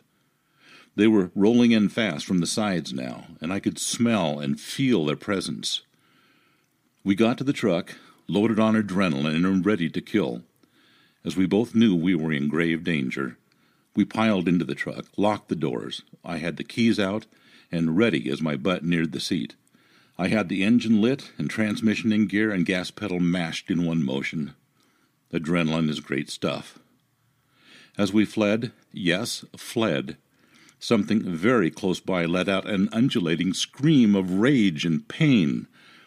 I believe one or more of the group had gotten really close to us in their pursuit, and I had run over the foot of one of them. Yeah, they were that close. We rolled onto the highway, and I told my son to watch the bed of the pickup, as well as the trailer. He already was indexed to the rear with a shotgun. We hauled ass for at least 20 miles before the feeling of grave danger started to abate. The feeling that nailed both of us, as we discussed soon afterward, was one of being prey and soon to be slaughtered and eaten. I am not easily led, and neither believe or disbelieve all the Bigfoot, ghost, and werewolf stuff. In fact, I am skeptical. My son was speaking with a co-worker about 6 months later who had grown up in Prospect, Oregon, about 30 miles south of Union Creek where the incident took place. He asked Jake if he had ever heard any strange goings-ons up in their area. Jake went ashy white and pretty much retold the above tale. He says to avoid the place at night. A family friend, a 25-year retired cop, not given to flights of fancy, and an excellent observer, had a tale very similar from a year before. I told my wife of this event, and of course, she looked at me at the beginning as though I had developed a third eyeball in the center of my forehead. That was from shock. She did believe me, but did not wish to hear any details. She said the tale gave her chills. Me too. As I write this, the hair on the back of my neck and forearms is sticking up. I have not gone back to explore, and would not, without a large group of shotgun and flamethrower-equipped men with me. My son and I are both sane, sober persons, and not taken to hysteria. We were wide, very wide awake as things transpired. We saw and smelled what was there. As a sidebar, neither of us heard footfalls from the creatures. They were silent until I heard one as we were getting the hell out of there.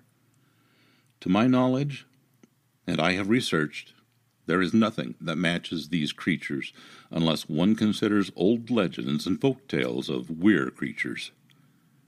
To conclude, I have to fall back on Elmer Keith's famous line, "Hell, I was there." This concludes the reading of the encounter. Thank you for listening.